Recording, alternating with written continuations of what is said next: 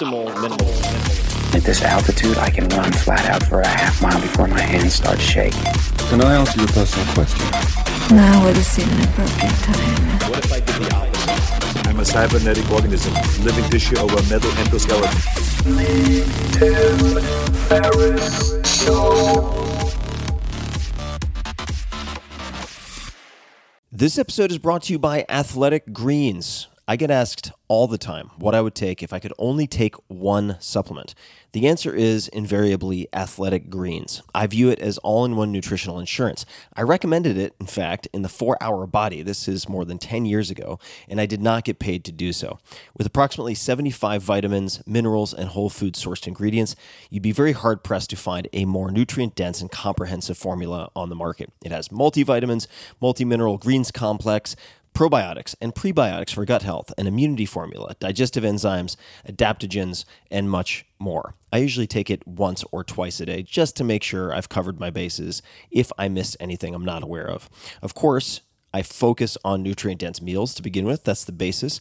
But Athletic Greens makes it easy to get a lot of nutrition when whole foods aren't readily available. From travel packets, I always have them in my bag when I'm zipping around. Right now, Athletic Greens is giving my audience a special offer on top of their all-in-one formula, which is a free vitamin D supplement and 5 free travel packs with your first subscription purchase. Many of us are deficient in vitamin D. I've found that true for myself, which is usually produced in our bodies from sun exposure. So, adding a vitamin D supplement to your daily routine is a great option for additional immune support. Support your immunity, gut health, and energy by visiting athleticgreens.com/TFS. You'll receive up to a year's supply of vitamin D and 5 free travel packs with your subscription. Again, that's athleticgreens.com/TFS, as in Tim Ferriss Show. athleticgreens.com/TFS. Man, that sunset is gorgeous. Grill, patio, sunset. Hard to get better than that. Unless you're browsing Carvana's inventory while you soak it all in. Oh, burger time. So sit back, get comfortable. Carvana's got thousands of cars under $20,000 just waiting for you. I could stay here forever. Carvana, where car buying meets comfort, meets convenience. Download the app or visit Carvana.com today.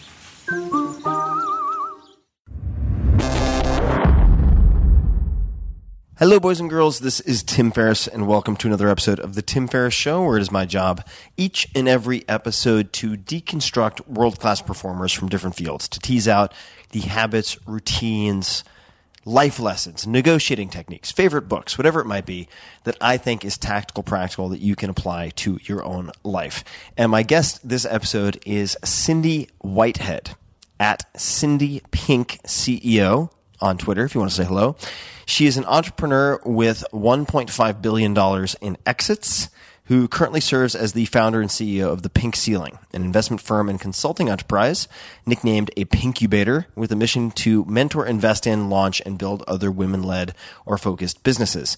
She believes that access to good advice alone is not enough to change the ratio of men to women in business, and that is why she has personally invested more than $15 million in 2017 alone to support the development of 9 portfolio companies. I should mention, just right off the bat, that if you're a guy, don't let that bio turn you off in any way, in the sense that I wanted to have Cindy on the show because she is a good CEO and entrepreneur, period. Very much regardless or irrespective of gender. And the negotiating techniques, the approaches to deal making, everything that we talk about applies to entrepreneurs, period, full stop, regardless of their genitalia. So just want to throw that out there because I really do think that good advice is good advice. End of story. Now, Cindy is, before that, also the founder of Sprout Pharmaceuticals, home of Addyi, that's ADDYI, the first and only FDA-approved treatment for a low sexual desire disorder in women, which was sold for $1 billion and then reacquired in a crazy story with incredible terms that we will talk about in this conversation. So with all of that preamble, and without further ado, as I always say, please enjoy this very wide-ranging and what I found to be a very enjoyable conversation with Cindy Whitehead. Cindy, welcome to the show. Thanks for having me. I am very excited to dig in, and I thought we could start kind of in media res, as they say in novels, where you start right in the middle of the action. So we're going to bounce all over the place, as I always do. JP Morgan Healthcare Conference. I've heard some sort of murmurs about stories and getting attention or people to focus. Could you please describe for folks what happened? Awesome. So biggest conference in all of healthcare. I get invited in. I have 8 minutes, do or die. So proud of this opportunity. I get in front of the room. You can imagine, here's me in hot pink, head to toe. I start to talk about women and sex, and the whole room starts to giggle. I can feel this giggle going off, across the crowd, and I'm panicking, like watching the clock count down. So I can remember reaching to my laptop, fast forwarding as fast as I can to a slide that was just brain scan studies of women with this condition versus women without, where in black and white we could see there's a biological basis to women's lack of desire for sex. So I put the slide up, I turned and pointed long enough for it to be uncomfortable for everybody. I went silent. And when I did that, I said, are you looking at what I'm looking at? Because I'm just here to talk about the biology of sex for women. It was an important lesson for me of what I was going to have to do to make people focus. So you let the silence do the work. Yeah, it was uncomfortable. I figured it was long enough for it to be uncomfortable for me, which was fair trade for them having made me really uncomfortable as they started giggling and wouldn't pay attention to me.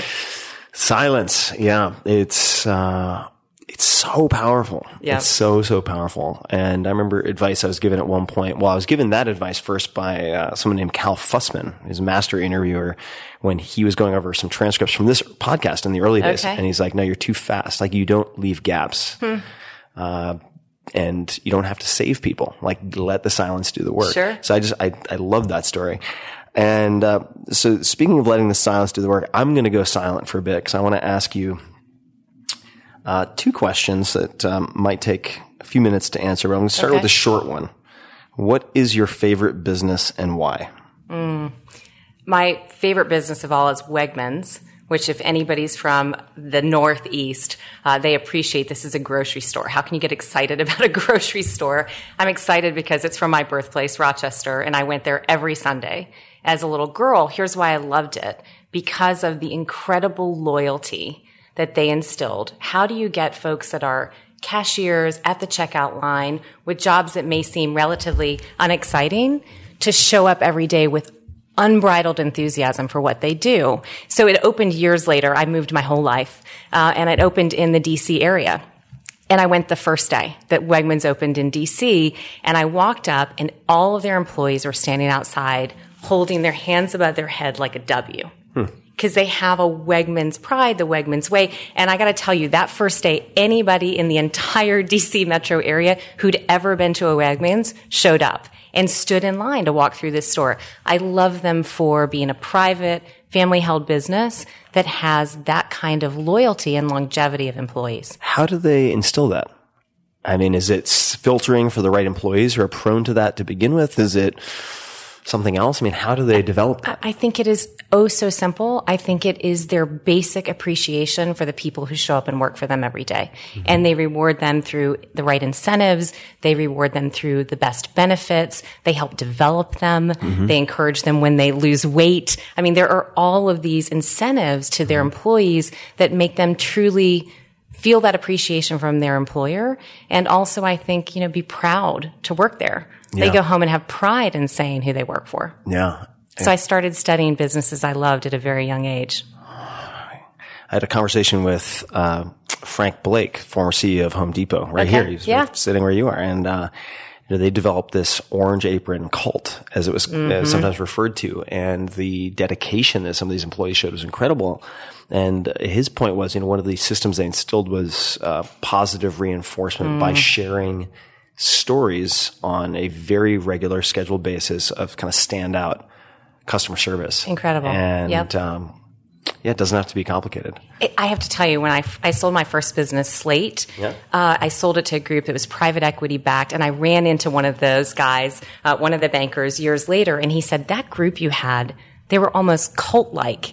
And I think he said it with sort of one eyebrow raised, like, and I said, why, thank you. That's the nicest compliment I've ever received. So, You mean in the Apple way, not the David Koresh way? Yes, perfect. Exactly. I'll take it. So the next question, which will seem odd to people listening, but will soon make more sense, it's not really a question. Or I'll be polite and make it a question. Okay. Could you please give me your 3-minute commercial? Okay. Tell me about yourself. Soup to nuts. All right. Moved my entire childhood. So every year from 4th to 12th grade, I was in a different school. So I was the perpetual new kid.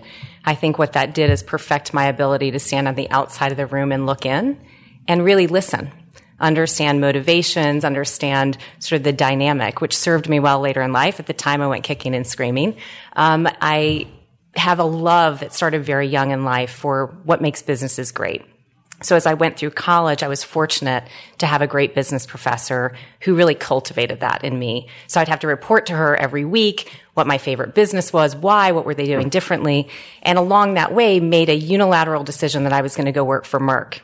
So she thought I should probably broaden my options. It wasn't such a slam dunk. I told her, no, I'm going to work for Merck. They weren't hiring when I got out of school, but 8 months later they were, and I got the job. Called her up, said I got that job that you said I might not. And she said, great, we're going out to dinner and you're buying. So went to work for Merck, started in pharma because it was Fortune's most admired company. That's why I went there. Wanted to learn from the best. I thought I would actually take it elsewhere and apply it. Didn't really think I was going to be so fascinated with the science. Fell in love with the science, and the innovation, what it could mean in people's lives.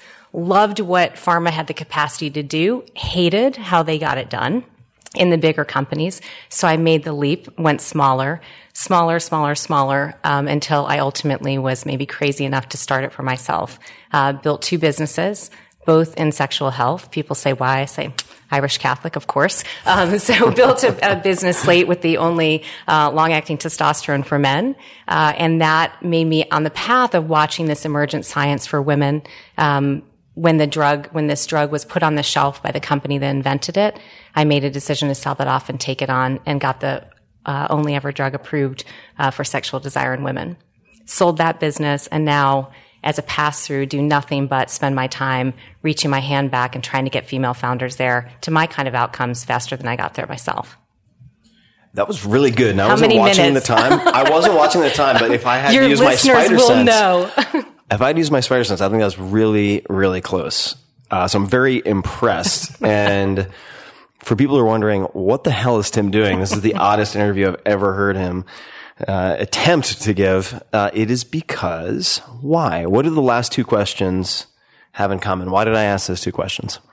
You asked those 2 questions because I love to ask those questions of everybody I interview, because I think that if you'll just be quiet and listen, which you heard a little bit from my background, people will tell you a lot about themselves and what their motivations are. So that was always probably my initial question in interviewing, and figuring out from people what they would tell me about themselves. What would you look for? Or what were there any particular sort of checkered flags, meaning fantastic, or red flags, meaning, maybe not a good person to pick? For me, it was discomfort with change, the lack of adaptability. Because in my environments, they were not the same structure that they might have been coming from. They were going to have to be nimble, have to move quickly, to keep pace. Or I always laid my cards on the table at the end of interviews and said, here's who we are, here's this culture. We both should lay our cards on the table, because 6 months from now, I don't want us to be unhappy with each other. So I think I'm always listening for those cues that would indicate a fit for my environment. And in it, I think I was finding the people with a love of businesses. I often ask that question. What is the business that you most admire? Because they've got to have that passion. I think particularly in small and startup, you have to have a real love affair with what it is that makes things tick. Mm-hmm. What did you study in undergrad? Business. Business. Yeah. What did your business professor do besides have you report back each week on your favorite business of the week? I think she just took a special interest. I think she saw something there and cultivated it so that she was pushing me. So not only did she push me with the assignment that was above and beyond what she was asking of everybody else, but I think she also tortured me a little bit with the doubt to see if I would push through it. When I said to her, I'm going to go work for Merck, she's like, well, I don't know. Your science grades aren't that good. I mean, she really sort of pushed back like it wasn't such a sure thing. So she was constantly setting the bar for me. So did she, now, I don't know if you had a chance to ask her, but did she genuinely think that you would have trouble getting the job, or was it a Yoda trick to get you to stubbornly then pursue it twice as hard? 100% a stubborn trick. Yeah. And I think she knew that I have sort of a healthy chip on my shoulder of proving it. So she was definitely pushing right at that button of, go out there and prove it. So yeah, very clever. So how does one start a pharma company without a pharma background? Well, pharma background in that I'd been in the industry for a long time. So had the right, contacts. You had the industry experience. I had the industry experience. You're right. I didn't word that very well. Without the scientific background. That's right. Surround yourself with an extraordinary scientific team. I feel like I've learned at the hands of some of the best in science, and I think I've always brought a lens to it of, what would work in the market. We were sort of a magical pairing because many times in science you can get enamored in the lab with things and not look outside to what's really going to work in the mainstream. So it was a lot about having just a great team. How did you pick? And I can play a doctor on TV now. You can. Yes, of course. Or I at least think I can. Yeah. Or via people's earbuds that they may have. That's right. How did you end up choosing you said long-acting testosterone? So paint a picture for us. Well, I mean, sure. Because we can certainly get into testosterone and like HPTA and all this fun stuff. But I don't want to bore some segment of my population of listeners to death, although I'm fascinated by it, so we probably will get into it. But how did you end up choosing that, right? So you want to start, did it start with finding the opportunity and then I want to start a company, or did you decide I want to start a company and now let me try to find that was it. Yep. I wanted to start my own company. So I felt like I had a, hypothesis that. And if you don't mind me asking, how old were you at the time? Or where were you in time? Shouldn't I know that? I was in my early 30s at the time. Got it. When I started it. And I had one sort of career experience that was very informative. So I'd been at a company that was acquired, and they had been gobbled up by somebody who gobbled up a lot, and then they had to integrate them. And I got to be on that team. So I got this sort of put together of the perfect company. That was a great career moment for me. And then I got to go apply it in doing my own. And the reason I did it is that for that same reason. I love pharma for what it can do. At 3 a.m. in the morning, if you're sick, you love pharma. Yeah. In the light of day, you probably don't. And it's because it is an industry that has a certain reputation. I thought there was a way to do it better. And I had the hypothesis that here I am, driven and succeeding in these environments, but totally uninspired. There have to be other people like me. What if I got them together, gave them permission to do it on their own terms? And that was Slate. I named my company Slate on purpose. Clean slate. We were going to do it. We were going to do it our way. And it was to go out and find a diamond in the rough. An asset that had been overlooked. I loved the category. I love sexual medicine. Yeah. I'm a card-carrying member of the Sexual Medicine Society. Who knew there was that? There is. Oh, there is. Makes me popular at cocktail parties. I'd whip it out. There really is a society, and it's because actually our understanding there has really come much more recently. It's a relatively new field, and yet we're learning such interesting things. And it's in conditions that you might not lose your life from them, but you will lose your life as you know it when you're affected by these dysfunctions. So found this inventor who had the only FDA-approved long-acting testosterone. And interestingly... How do you find someone like that? Because you would think that in a world of sort of pharma discovery that the bones would have been picked clean. Yes. Okay. So this is a great story. So a scientist that I knew from a previous company was quoted in an article. This gentleman reached out to him. He said, I don't know anything about this space, but I know somebody who's really interested in it. So the inventor was looking for a way to commercialize. Was a very fortuitous sort of introduction, and couldn't believe that this had been overlooked. The reason it had been overlooked is that almost all of this product was being used off-label, meaning that not for its indication, it was being used, interestingly, in women. So my journey started very early in this use for libido. What's the compound? It was testosterone. What type of testosterone? A pellet. So it was long-acting, put under the surface of the skin, released testosterone over a sort of 4 to 6 month window. Yeah. So here's me looking at it going, First of all, it should be used by urologists in men. I did this crossover analysis. Only one urologist in the country was using it. So I thought this would be a great business to build. And frankly, the delivery system is better than what's available on the market today. If I thought of something that was custom made for men, they have to remember, I have big brothers. I'm used to being around guys. They can be sitting on the beach burning bright red and they still won't put sunscreen on or rub something on. And the most common application for testosterone at the time were gels. Gel, right. So this was like, hey, can you remember to show up 3 times a year to the doctor? I'm like, sure, I can do that. Yeah. All right. So the inventor reaches out to your friend, the scientist, who says, I can't help you, but maybe my friend can. Yeah. And that's how it starts. And so the pellet, how do they, now I'm thinking of, for instance, like trenbolone, which is used in cattle in some cases, also popular with some powerlifters and so on, who do not use it in pellet form. But how is it administered? Or how is it put into the patient? So put in an in-office procedure. At the end of it, it requires a Band-Aid. So there's a device, a trocar. You go just under the surface of the skin, set it underneath the skin, put a Band-Aid on, and off you go. And for urologists who are surgeons, this, in-office procedure was very simple. And the great news is it was half the price of anything on the market. So everybody was winning in this equation. Why was it half the price? Just because on purpose for me. Because you set the pricing. I did, now, was it less costly because you were comparing it to other modes of administration which require more visits? Hence, it's not, it was just the cost market of drug. positioning. Yeah. Fascinating. What was the... I have sort of a belief system around that in pharma about drug pricing. And so it was important to me to do that. We were making great money, building a great business, and we were doing just fine at that cost. Right. You don't need a 500 million % markup. Yeah, exactly. Yes. And as we may or may not talk about, some people get into a lot of trouble for that. No question. Rightfully so. Yeah. What other questions do you like to ask when you're interviewing people? Are there any other questions you find yield or are worth the effort that are particularly helpful, or other approaches to hiring?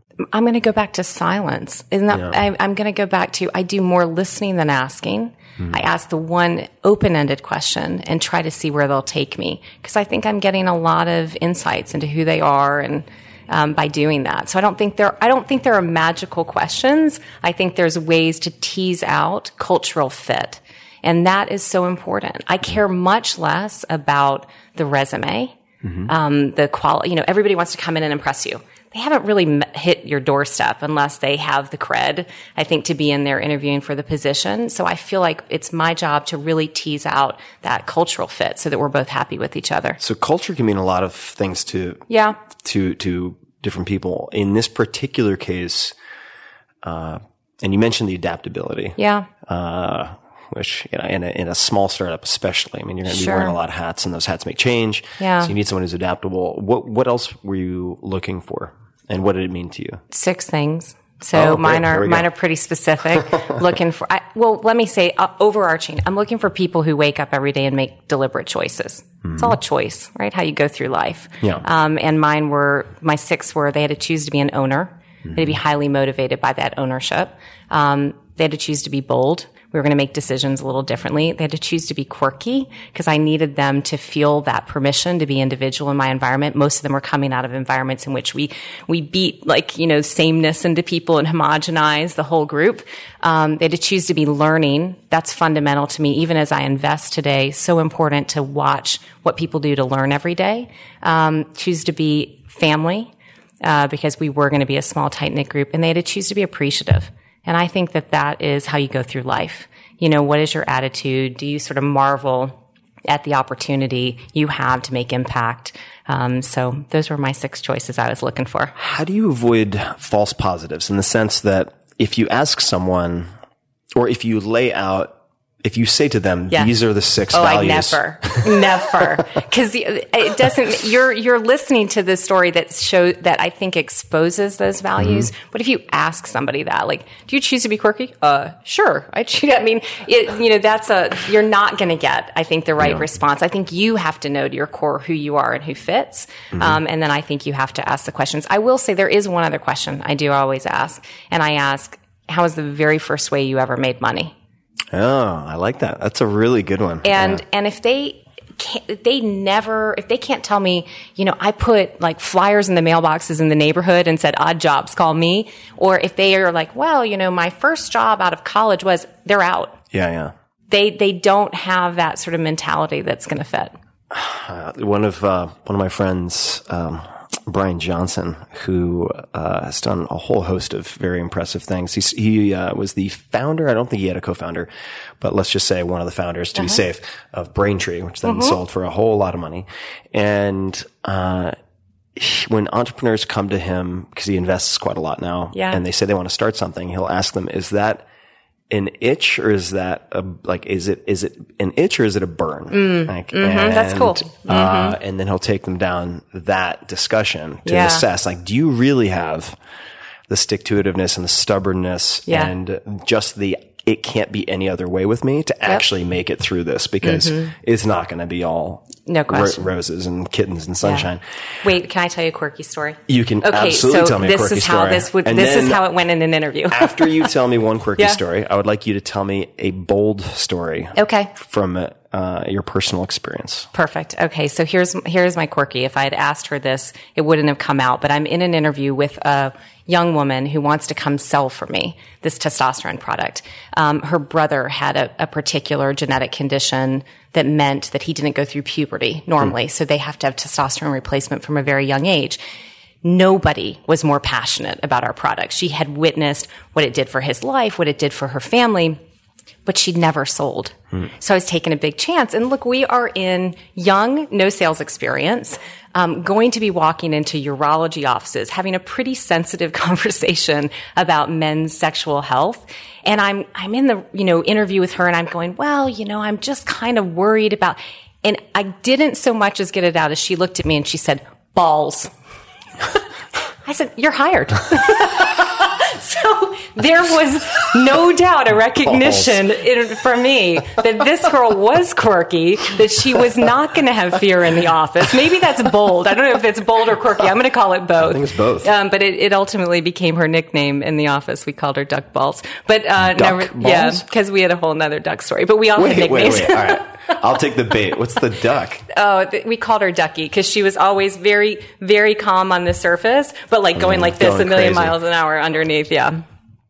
Okay, so we're gonna come back to the bold story. Yeah, that's fair. Well, first, I should just, as a public service announcement, say to those people out there who do not have common sense, don't just jump up and shout balls in every job interview because you think that's going to show how bold you are. Fair enough. Yeah. So, and if you do and you don't get hired, shame on you. But, okay.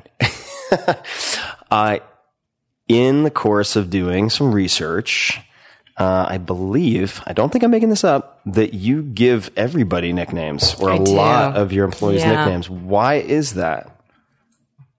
It is my quirk. I've had it my whole life. So I know my mother by so many different names that I think people who don't know who I'm referring to half of the time that have known us for years. I did it because we love to storytell. We sit around the lunch table. We have a discipline of having lunch together every single day. And that was an effort to not, no death by meeting. How would we all be on the same page and still create this sort of family spirit? And people get to telling stories, and of course it's the one that you wish you hadn't told that ultimately arrives at your nickname. But the beauty of that is, we have a whole ceremony, a caricature, you get a nickname, and it's basically handed over at the lunch table, and you will never be known by your real name again. Wait a second. So this is like the knighting. It is. by nickname. And at what point does this happen? Is it like your first week on the job? It's like, all right, on Friday, you were going to be... No, we need a little more time than that, but probably a month in it happens. The caricature goes on the wall. Your name is sort of never to be heard again other than your nickname. And the reason I did it is that, it was important to me that I was giving permission in my environments, permission to be yourself, to sort of show who that was. And especially when you're building companies where a lot of your people are outside of the main office, they're salespeople or other, it was a way for us to get to know one another. There felt like, oh, I get it. Like, I know who you are. I've heard your story. And I think it created this culture of locked arms, us against the world. We knew each other's quirks. Yeah. So, weird habit, but one that stays to today. All right. So if I may, I'm going to, all right, this is going to lead somewhere, but I'm a little sleep deprived and on lots of caffeine, so I'm just going to roll with it. So a friend of mine told me a joke recently. And I'm not going to give the whole joke 'cause it's kind of long, but this tourist goes to Scotland. He's sitting in a bar. He's hanging out. And there's this old guy in the corner, and he starts like yelling at this tourist every couple of minutes. And he'd be like, "Hey, laddie, you see that pier out there? And I built it with my own hands. But they call me, Scotty the pier builder. No." And he keeps doing this. And this guy's like, "What the hell?" And it goes on and on and on. And then he goes, "But laddie, and then I fuck one goat. What do they call me?" So the point being, do people have the ability to veto their nickname? Absolutely not. Okay. Who gets to request their own nickname? That never works. That's true. That's not going to work. Any other, just to give us some examples, you have duck balls. I do. Yeah. What are some other examples? Oh, I have a guy named Spoon, which was born out of a story of this incredible bromance between him and another guy. They're still great friends to this day. Like, they so loved each other in this, in their sales training, that we said that all that was missing was them spooning. But look, this story, I'll give an example of how that story and that nickname stuck with the whole group. Actually, this guy got cancer. One of my reps, and a pretty dismal diagnosis. And it was one of the other reps who came forward and said, "We're going to do a virtual get well spoon card." And so, every single person in the company had the spoon hanging on the end of their nose and sent it out. And it was their kids, and it was their dogs, and it was their family. And I think that didn't come from me. Like, that came from somebody else in the organization. And that's how, as much as we teased him about it, in that really important moment, he knew we were all looking out for him. So this makes me think of a few things, and I really would love your thoughts on, of course, everything I'm asking you. Otherwise, why would I ask you in the first place? But this type of joking around, I think, is a really, from what I've seen, a really critical ingredient in almost any tight-knit group that does big things. Sure. And, I've also spoken with, a controversial guy for a bunch of reasons, but Jim Watson, all right, co-discoverer of the double helix. I mean, that story is also a little more complicated than we have time for right now, he talked about how these like small groups, and my words, not his, but like dick and fart jokes, actually really important, like for like letting the air out of the tires and to facilitate the endurance that people are going to need to get through the emotional hurdles. So my question is, like duck balls, clearly not the most politically correct nickname. Fair. Right? Yes. But it's like, it's kind of why it works. Right? Yeah. So my question is, in today's times where, yes, there are like horrible things that do happen in offices and terrible misbehavior at the same time, this type of nicknaming and so on, I think, is really helpful. So what would your advice be to people who are like, I want that, we need that, but they're afraid? Well, look, I think it's that laying my cards on the table. Yeah. When you first came in to interview with me, here's who we are. Yeah. Like, you'll hate us in 6 months if you don't like this, this, and this. Right. And I think that sort of transparency for me of who we were and what the environment was like. And look, we never were offensive. Yeah. There was such an underlying affection for one another. But it gave us permission to have what I'll call constructive irreverence. Irreverence with me too. Like, they give me a nickname, and we knew that we could have that comfortably inside our environment, and all be on the same page when we walked out into the world. I think it's really important. I think that, not taking yourself too seriously. I think being self-deprecating. When I talk to a lot of female founders who are, sort of very frustrated by the injustices and this or that, I said, the best piece of advice I could have for you is perfect your sense of humor along the way. Because when it is something that is offensive, the best way for you to cut through that is with humor. Yeah, for sure. It is the best way. And then actually the person on the other side might take a step back and think, oh God, did I just do that? Yeah. But you've given them room to sort of ask for forgiveness in that. So I think humor is really important. Yeah, it also gives, I mean, this is having spent a lot of time in Japan and China also, where, you know, in China, like, 丢脸 is like to lose face, right? So you're giving someone the chance to also kind of recover from a stumble. Yep. Instead of creating what could be a really long-standing kind of awkwardness and tension. Yep. Do you have a nickname? I do. It's HBIC. Were you allowed to come up with your own nickname? Absolutely not. And they tell me that the B stands for Betty, but I'm pretty sure they're lying. What does the whole thing stand for? Head Betty in charge. Who gave you that? That there's always a secret nicknaming committee. It's never revealed. I see. So like, yeah, right, it just came to the table one day and was written on my caricature. I'm just going all over the place, but that's what I do. What makes, you mentioned new sales rep? Yeah. Balls, right? Yeah. And then henceforth, you will forever be known as Duck Balls. We're not going to keep going on Duck Balls. I just like saying it, so that's 6 or 7. But the sales position, really important position. Really important position. Right? Yep. It's like everything's a whole lot of talk until something gets sold. Absolutely. Ultimately, right? Yep. How did you train what were some of the techniques or approaches that worked really well for either of your products for selling? Yeah. I think that the best approach was that I gave them permission to fire the D list. That, you know, in sales, particularly in pharma sales, you get on this, like, you know, every 2 weeks, this is my routing. I'm going to go out, reach in frequency. And I think that it says to keep chasing your tail in situations in which you're never going to pull it through. So it's rare, I think, to say to a salesperson, you know what? Scope it out. If it's not, move on. Fire them. Wait till they call you back. And they're looking for the product, and really focus your energy on those who are raising their hand quickly. So I think that was different, at least in my industry. I don't think that's counterintuitive at all to selling, but it certainly is in sort of the traditional pharma approach. How is first contact made? Is it walk in the door, like brush the feet on the carpet? Hi, I'm here to see Dr. So-and-so, or is it an email? What does the first contact look like with a prospect? Who is the prospect? And what's the right approach? What's the right pitch? Prospect is hit the front line of the office, and you're actually dealing right now with the receptionist that you need to talk to get back to see the physician, the nurse, etc. So you're going through all of those different steps to get to them. Our group was helping in an in-office procedure. I think they were highly valued for what they could, do in the office. They walked in scrubs. It was different. They sort of walked right to the back of the room. So I think that it was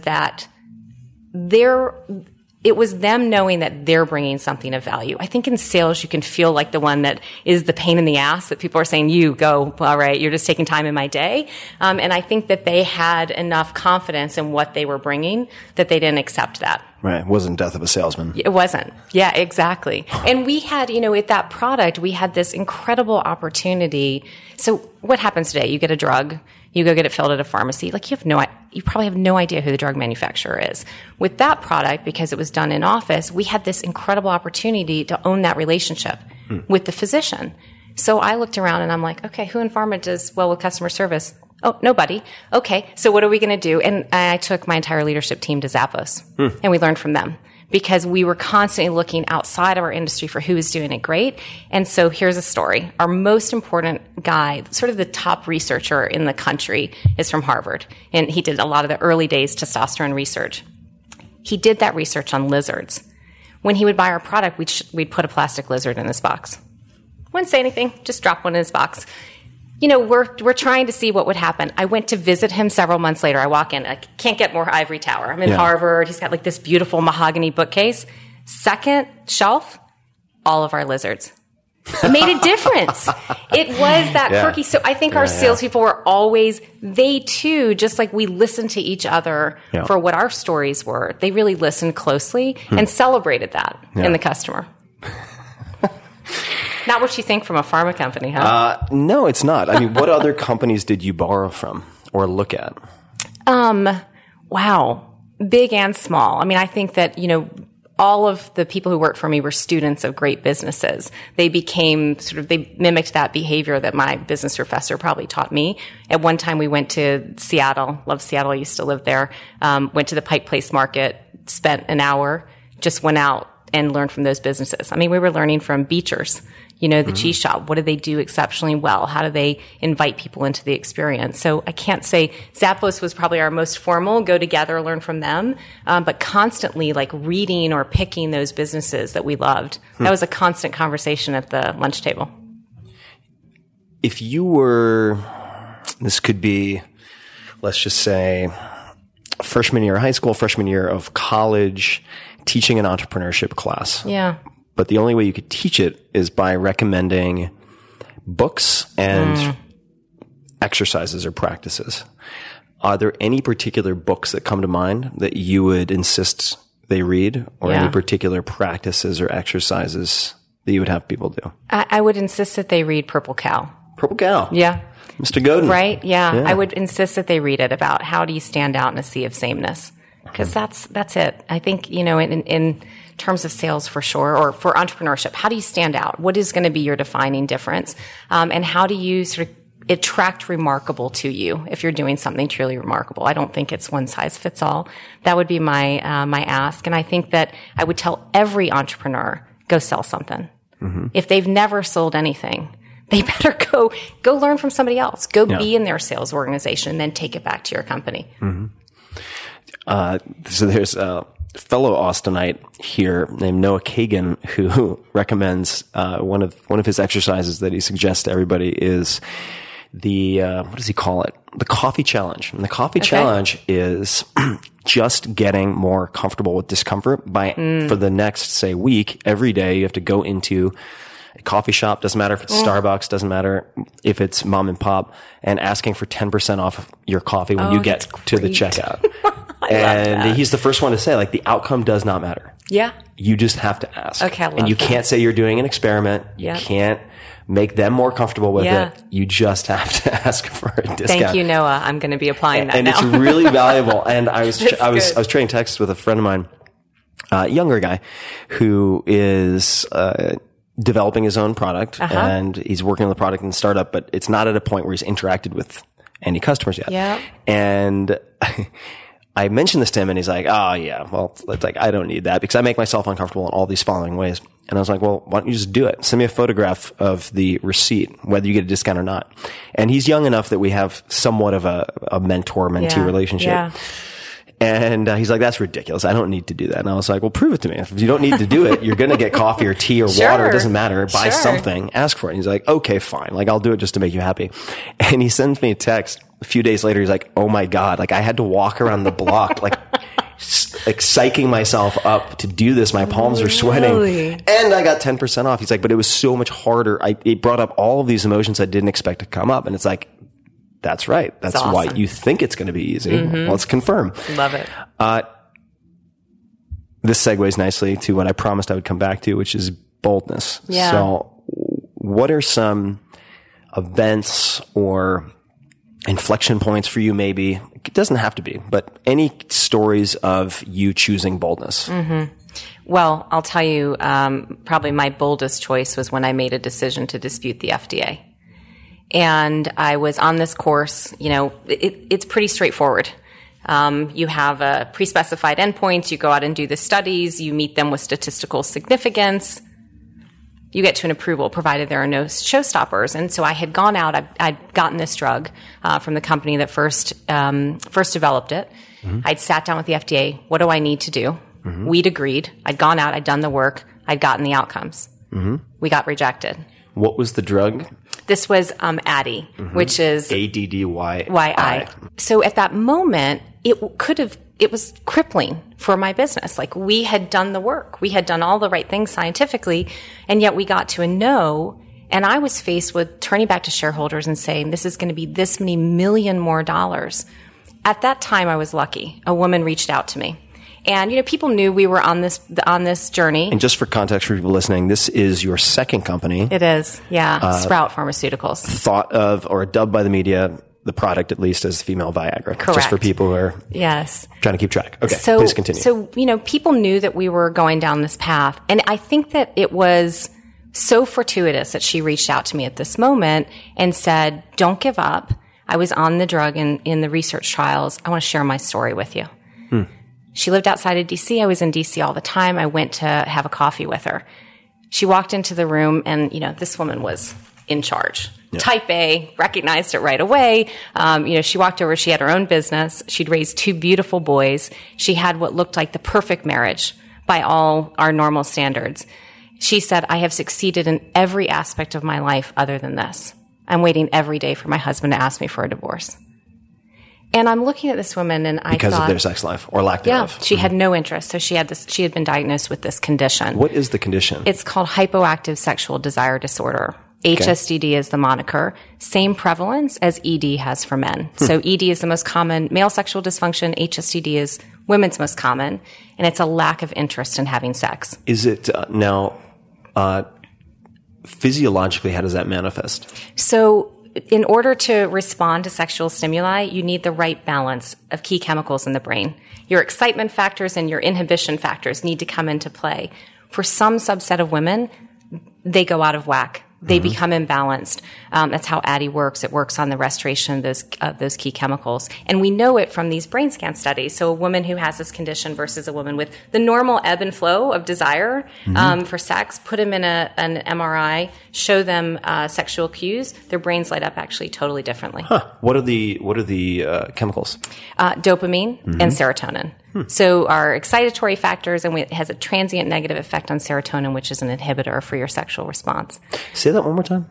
Serotonin. So dopamine's positive, excitement for sex. Serotonin is inhibition, and the drug worked by this transient negative effect. So a negative effect on a negative for sex equal to pro-sexual effect. Got it. Yeah. So I'm just trying to think. Okay. So it would be, got it. But it was not, now we're not talking, so serotonin has an inhibitory effect. Yeah. Which is why, what do we know of like the antidepressants? Their most common side effect is actually killing your sex drive. Right. So interestingly, as drugs are often discovered, this drug was looked at for its effect on depression. And what you do when you're testing those drugs is you actually have to administer a scale to see how much am I killing their sex drive. Well, in this particular drug's case, it all went the other direction. It had a pro-sexual effect. Oh, wow. So at that time, all of the study changed to look at this condition specifically. Curiously, quite similar. I don't know if this is due to the tracking. I mean, there's some maybe folklore in this Genesis story. Yeah. But Viagra. Yeah. Same story. Same. Yeah, absolutely. Blood pressure medication, lo and behold, a really very interesting side effect. Yeah. I mean, so the folklore goes, I don't know if it's true, but that the male subject would not give the medication back. Right. They're like, hey, this doesn't work for blood pressure. Hey, give us our supplies back. And they're like, no, we want to keep them. It's like, wait, what? So very interestingly, when I got to ADDI, I had built this great company for men. I was in this community, and the company that innovated this drug originally was going to put it on the shelf. They were going to walk away from it. And one of the great researchers in the field went out to women who were in the trials and said, like, I need you to come in and bring your medication with you. We're going to have just a normal meeting. And he was actually delivering the news that they were killing it, that they were killing the development trial. And he filmed it. And the women were like this, giving their drug back, handshaking, crying. And he said, you need to do something about this. Why were they, 2 questions. So why were they going to shelf it? Yeah. And, when you say got the drug, right? So there's a good amount of discussion and deal making, I imagine, that goes into that. Yeah. How does one get a drug? Like, what is if you don't mind discussing, sure. What does a typical deal structure look like for something like that? Oh, mine was very atypical. So, well, then let's talk about both typical and atypical. Okay, happy. So first, let me tell you just about how did we get the drug? Lucky for me, I think I'd built a reputation in this field. That the key researchers in it knew that I cared deeply about women having access to medicine. At the time, there were 26 FDA-approved drugs for some form of male sexual dysfunction and not a single one for women. Yep. And you asked why that company would put it on the shelf. It was very clear to me that it wasn't on the basis of science. Actually, the scientific understanding is spectacular. We've come a long way recently in terms of this understanding. It was on the basis of the societal narrative. boy, if you say women and sex, people have an opinion. You know, it's not like developing a diabetes medication. Unless you're diabetic, you probably don't care. Develop something for sex, we all have a point of view. And I think that it was a conservative company. They said, we're not getting into this. We're not going to get into this entire discussion. Okay, so was it a larger company developing multiple drugs? Large German. I like to tease. I said, it's sex, we're German, we're out. that helps actually promote the understanding. But you have to appreciate, like, cultures inside of companies, certain, you know, categories that they're in. This would have been paving a new frontier for them. How did you find this? So I was watching all of this research being presented at the scientific meetings I went to, at these sexual medicine society meetings, and really just cheering it on from the sidelines as a woman, like, finally, we're going to have one for women. And then they walked away. And I watched a clinical community go from all of this excitement to this true sadness in delivering this message to women. So I spent a year just listening to women. After I did that, I sold off my company for men and took this on. But when I did that, I went to this company, and I think it was with thanks to the fact that the clinical community, the experts in the field, were so supportive of me that they gave me the shot. So they gave me the drug. I didn't pay for it up front. They won. I win, they win. So they had a royalty in the case that, you know, I finally got it to market and in a success scenario. But it was a bold move for them. They'd never done a deal like this before. And I think they bet on me. How did you convince them? I don't know that I convinced them as much as those who had watched me build Slate and saw who I was and what I really cared about. And, you know, I really cared about women having access to this. Women with a medical condition deserved access to a medical treatment. Not any of our value judgments on whether or not they needed it or the worthiness of treatment, but just purely the science had spoken, and we needed to listen. And I think they knew that that was my definition of success. I wasn't in this to create the next blockbuster drug. I was in it to make sure that women had access. And then they got to choose for themselves. Did you first deliver that message via email, in person? How did you communicate? In person. Yeah, in person. How did you get them in person for it? Again, thankfully, this kind of a key researcher reached out to them and said, "You need to meet with her. I think she can get this done." And he wanted me to get it done. I think for women. He was, by the way, the principal investigator on the Viagra trials. So he got Viagra approved for men. And I tease, he would have to tell the story. But I, in my mind, the story goes, he did that and he was like, okay, fixed, guys, moving on to women. And he's actually spent almost all of his years since then just working on women. No kidding. Yeah, and researching. What's his name? Dr. Irwin Goldstein. Irwin Goldstein. Mm-hmm. Good for Dr. Goldstein. I know.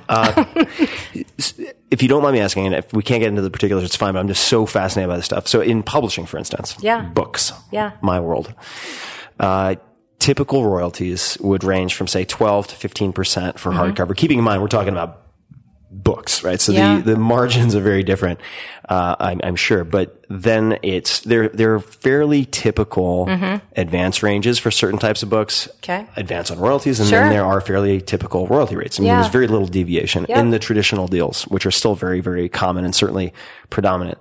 What does that look like in pharma? Broadly speaking, we don't have to talk about your deals necessarily. I mean, but you know, it's in pharma, typically, if you had this type of discovery, you would go out and shop it.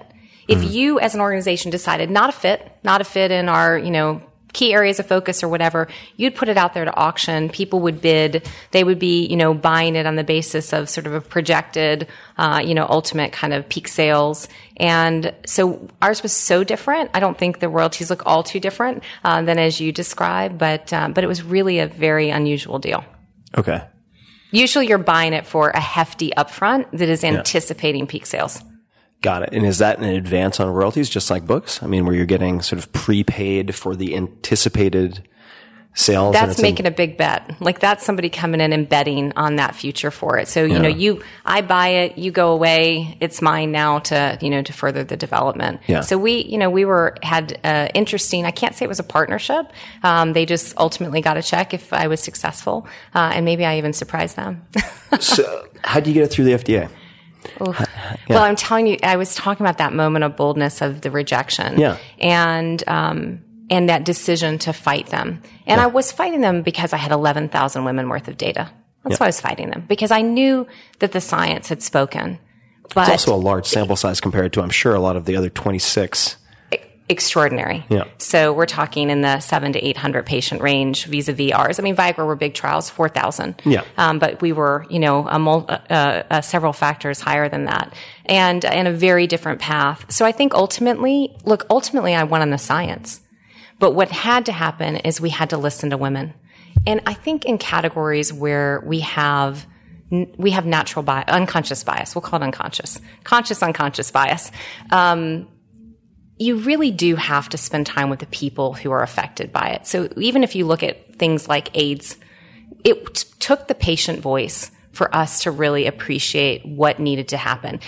Our job as a drug company is to characterize the benefits and the risks with great rigor in trials. Ultimately, the FDA's job is to protect patient safety if there's a showstopper in there. But otherwise, it is to turn that decision over to patients and the providers. And because of, again, I think all of that feelings we have about sex, I was told all the time, I said this earlier, Cindy, why are you such a crusader in this? Nobody's going to lose their life from this. And what I said is, go spend time with these women. They're losing their life as they know it. Mm-hmm. It's breaking up their marriages. It's affecting how they feel about themselves. Our sex is a lot of how we show up in the world, our moxie. Yeah. And if it breaks down in the bedroom, it is breaking down over the breakfast table. Yeah, absolutely. And I might be butchering this, but I've read you quoted as saying something along the lines of, in sexual dysfunction in males, we assume it's biological, and in sexual dysfunction in women, we assume it's psychological. Or not we, but most people. You certainly don't, but many people. Society at large, for sure. We absolutely do. We sort of pat them on the shoulder. When I sat with this woman outside of DC and she told me that, she'd succeeded in every aspect of her life other than this, I saw the portrait of a woman who turned on herself. Like, oh, if only I bought sexier lingerie, if only I read 50 Shades of Grey. And when I saw that, I said to her, hey, mind if I show you something? Popped open my MacBook. I started showing her, geeking out, showing these brain scans. Mm-hmm. And I turned to her and she's crying. And I thought, this is why I'm going to do it. It's the validation that this is real. It's not just in her head. And that really was a defining moment for when I said, I'm going to fight the FDA. So tactically speaking, so now you have the motivation. Yeah. How do you do it? What do you do? Yeah.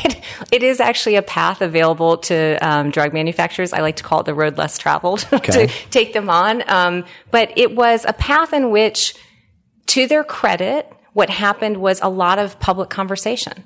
So they opened their doors. They invited in women who have the condition. They asked them a number of questions so that they could have a better understanding, I think, for impact, for how they would define success.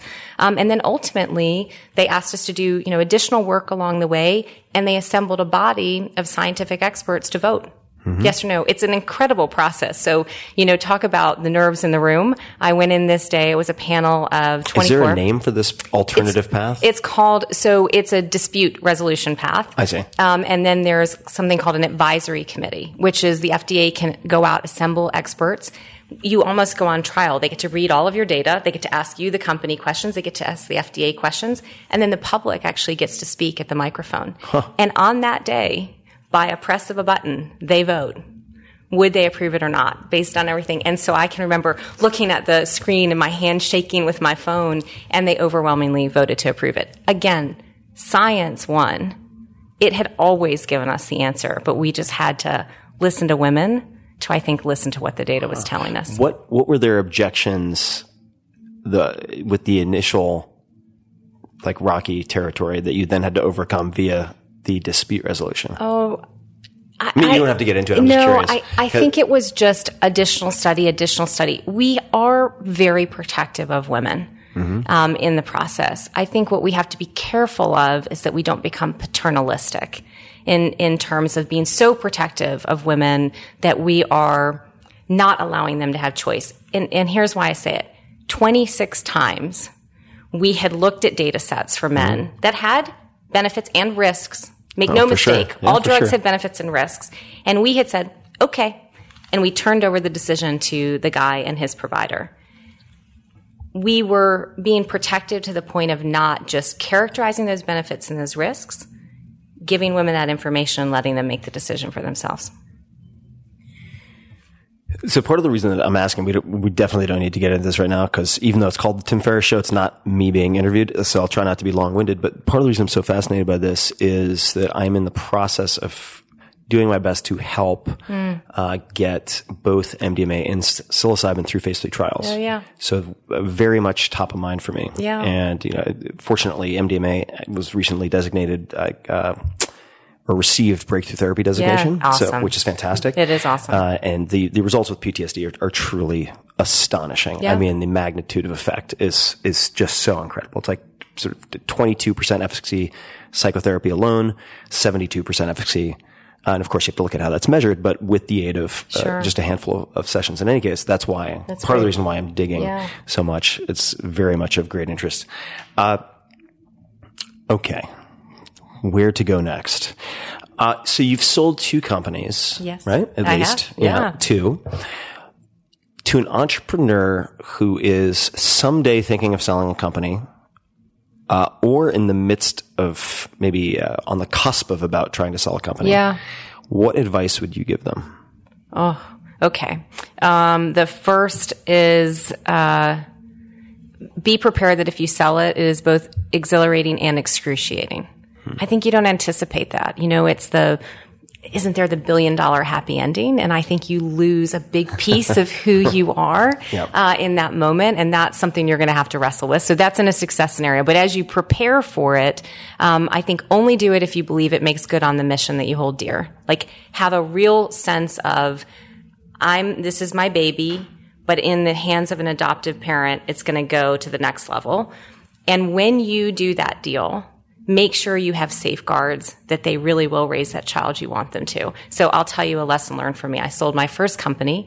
And typically when you sell a company, it's a structured transaction. You get an upfront payment and then hopefully you participate in the success down the road. Right.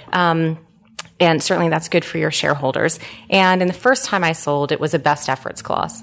Best efforts can hide a multitude of sins. Describe a best efforts clause, because this is really important. So everybody should listen very, very closely. Well, look, if you're going to participate together downstream, you don't want somebody to just say, hey, I'm going to make my best effort to have this work.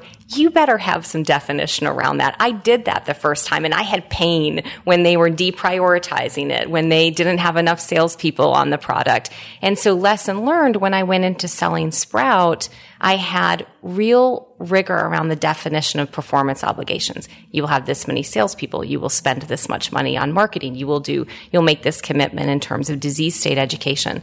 And what that ultimately meant for me is the opportunity, when they didn't do it, to get the product back. Okay, well, we'll definitely get to that. And this best efforts is really important. I want to just emphasize it. Don't, I mean, it's certainly been said that, the man or woman who acts as their own lawyer has an idiot for a client. Something along those lines. So unless you're trained as a lawyer, get proper legal advice, please. But on that point, don't worry as much about the bank. People are always saying, well, who did you use? What is the bank? Worry about your transaction attorneys because of how you write these contracts. In any structured transaction, they are your most important asset. Absolutely. And this is important in so many different types of contracts.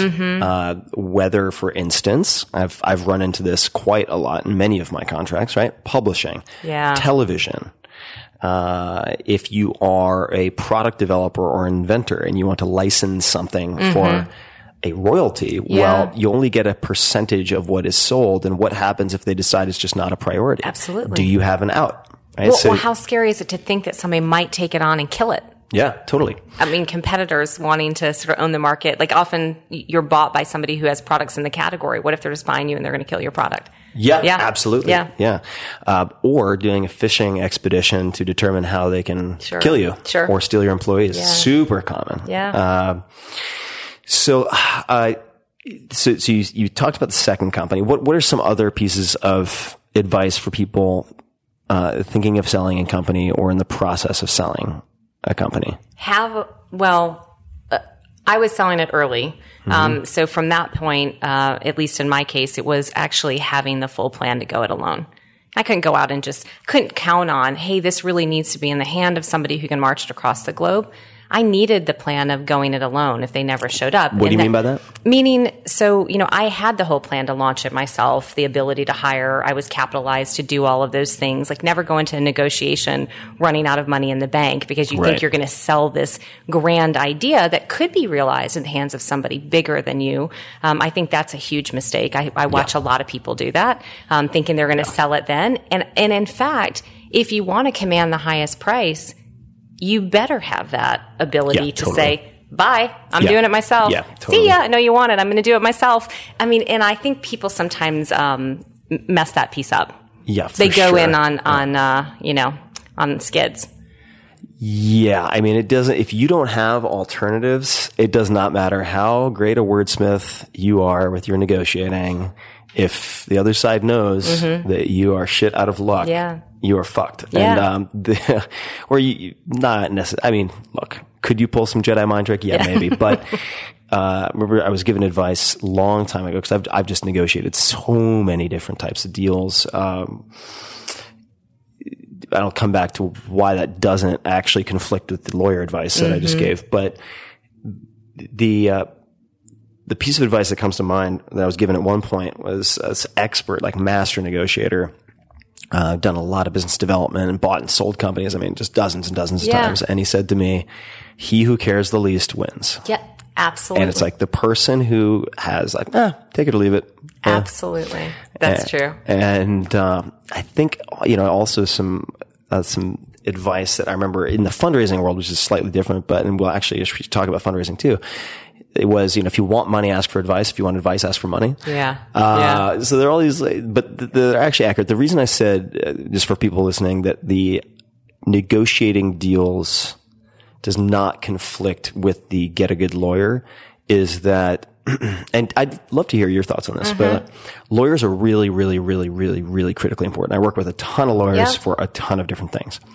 However, you have to recognize, really study the incentives and how lawyers are rewarded and how they're punished. So if you want to be very business forward and not play defense, it is oftentimes very, very helpful and certainly cheaper to spec out the basic terms of engagement and maybe along the lines, it doesn't have to be a letter of intent, but to have the basic at least range of what numbers could look like so that you can disqualify a deal before you pay lawyers to put 20 hours in at no question. $1,500 an hour. I totally agree with that.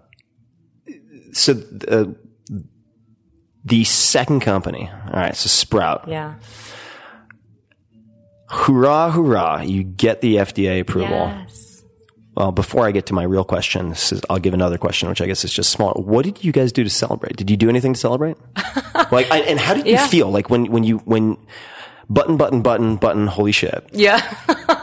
How did you feel, in that moment when you first realized what had happened? How did you feel? So I have to tell you, it wasn't at the moment of sale. It's at the moment when we won that advisory committee. And what we did was, my team they were blood, sweat, and tears, true to the cause. They'd prepared so hard for this day. I actually threw a victory party the night before.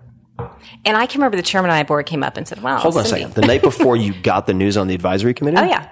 Because you were waiting, you were like, all right, we're going to get the results tomorrow. Yes. And I thought, win or lose, we will have given this all. We will have taken it to the mat.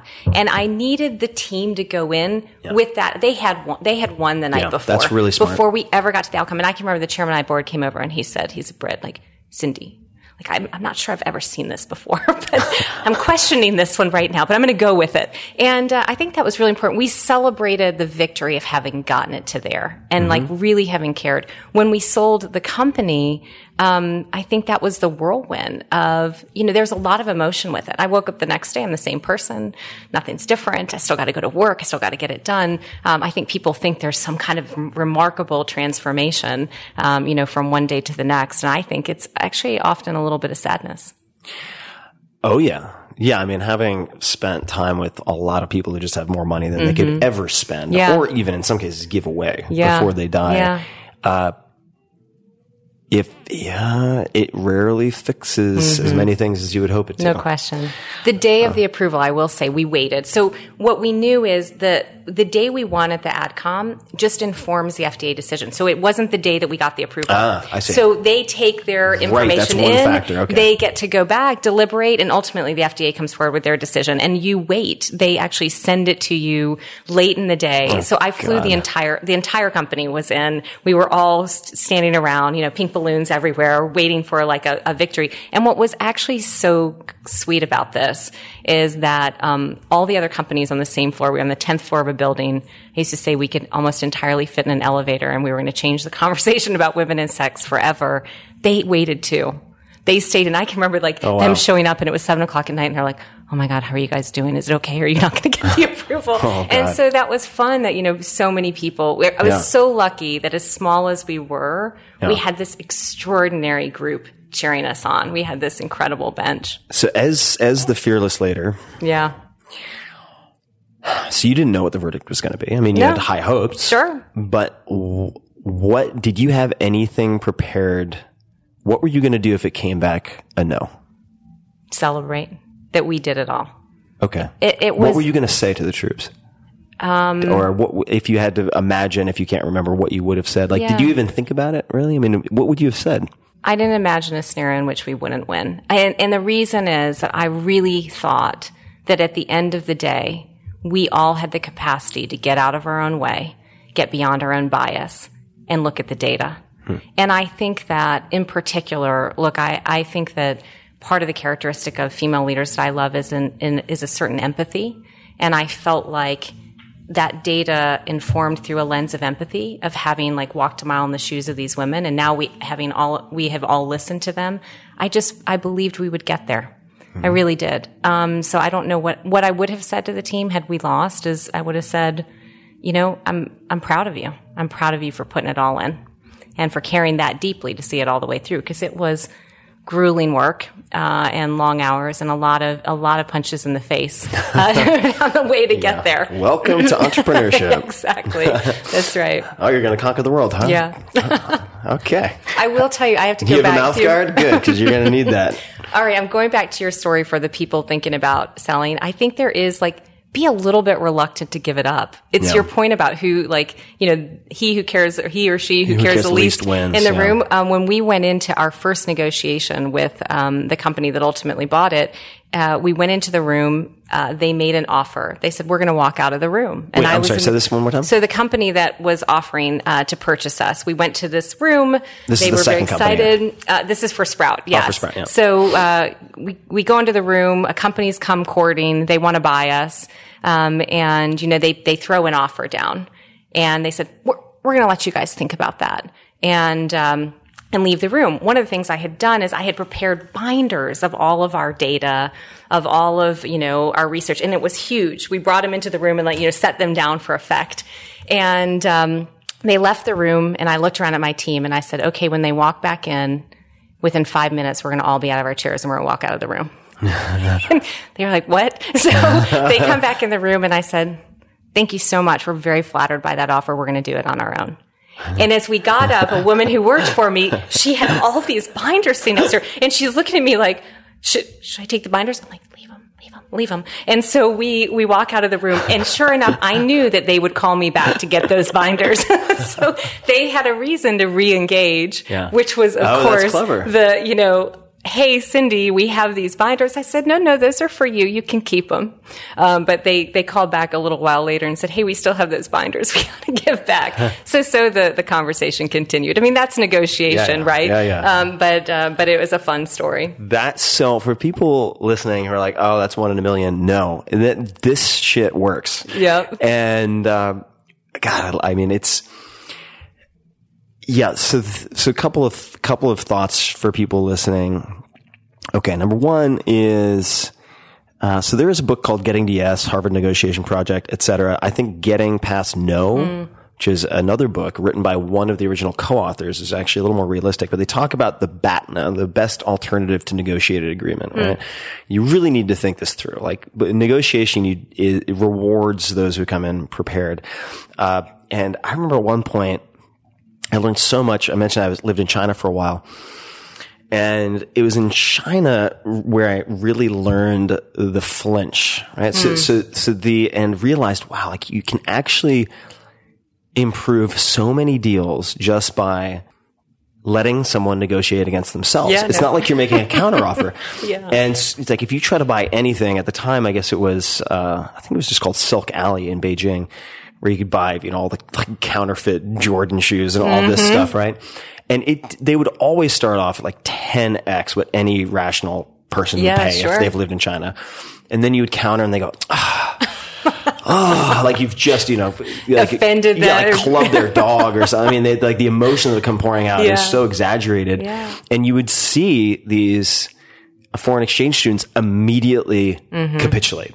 Or reverse and be like, oh no, I'm so sorry. Like, I don't mean to offend you. And then they'd walk off and you just see these people laughing. And so it's like the kind of the flinch or silence, letting the silence do the work. And one that I encourage people to use, and look, read the room, know the person across the table, but is just to, before you counter with anything, if you're not going to use silence, just saying something like, is this the best offer you guys can make? Is this the best you guys can do? And don't be condescending about it, but just be like, okay, just so I'm clear, like, is this the best you guys can offer? Yeah, sure. And I would say, depending on who you're dealing with, but like the vast majority of the time, if it's not someone who's paid to negotiate, you're gonna get something. But you have to be comfortable sitting in that silence. So once approved, so my homework says it could be inaccurate. 3 competing offers. Is that right? Okay. How were those forthcoming? Were they inbound or did you? They were inbound. Okay, they were. They were.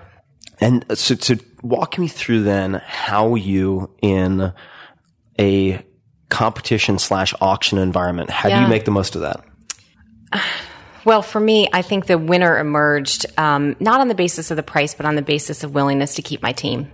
Not funny. That was actually, and that had been important to me when I sold my previous company. So in both of my companies, it was really important what happened to the people who came to work for me. So that became one of the differentiators for me in the room. But no question, when people know that others are interested, right? You do want that competitiveness because definitely it drives up the price and everything else. But that was that's how I reached my final decision. What were some of the most important terms? For me, it was that we were going to go to the distance together, that it was still going to be realized, I think, on our terms, and that there was a real commitment to making it broadly, affordably accessible to women, that they were going to march it across the globe, because I can pull this incidence data out of the U.S., out of Brazil, out of, the U.K., wherever it may be. Right. It's the same for women worldwide. So that factor of what became so attractive to me in this one company that came forward, who bought us, was Valeant. Yeah. Sure. So when Valeant bought us, it was that they did this deliberately. So they had acquired a lot. They were highly acquisitive. They were a company with a lot of McKinsey folks, and maybe fewer traditional operators. And their greatest criticism at that time, it has changed, but at that time was really no organic growth. Yeah. And so I think they saw this product that had a lot of interest and an ability to prove it from scratch, that they could grow it inside. And they saw in me an operator who'd been there, done that. And so that deal structure was such that here I could go out, run. I had all of their resources, the ability to do it at a much bigger scale than I could have on my own. And I got to keep the team who cared so deeply that they got it to the finish line of approval. And you had deliverables and measurables instead of best efforts. Absolutely. We'll do our best.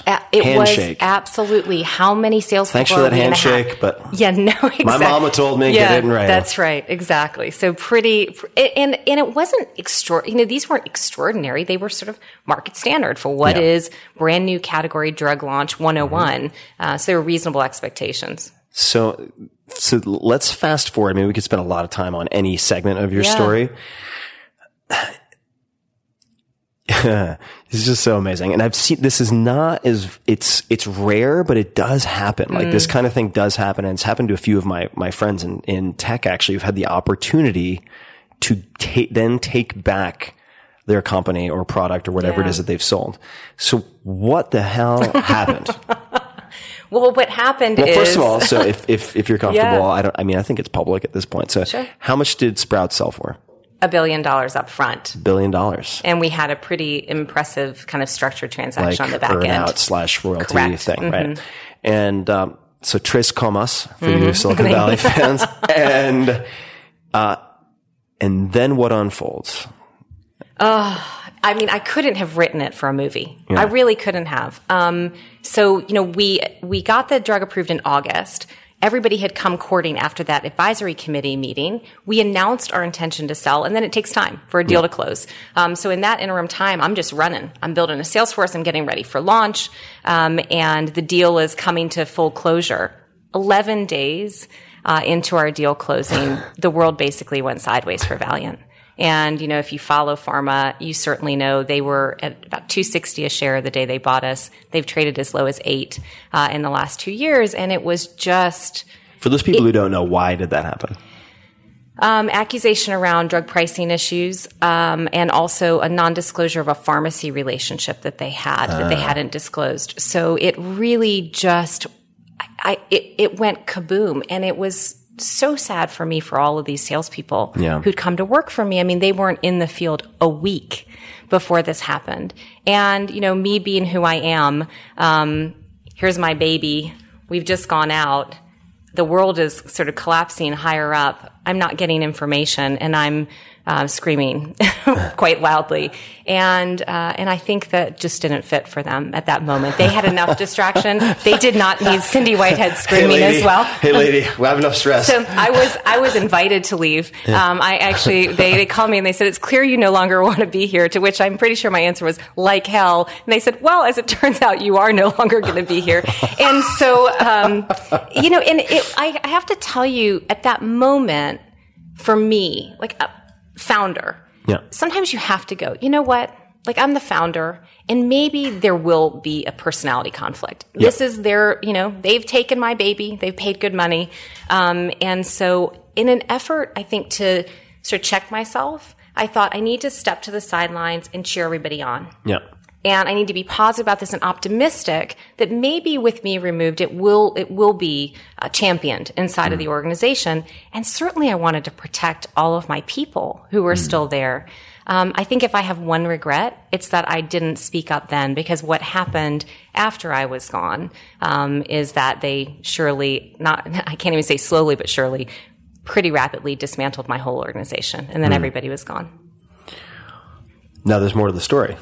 There is, because of those important performance obligations, I had an opportunity when they weren't meeting those to go back and open a different discussion with them that ultimately became the basis of a lawsuit.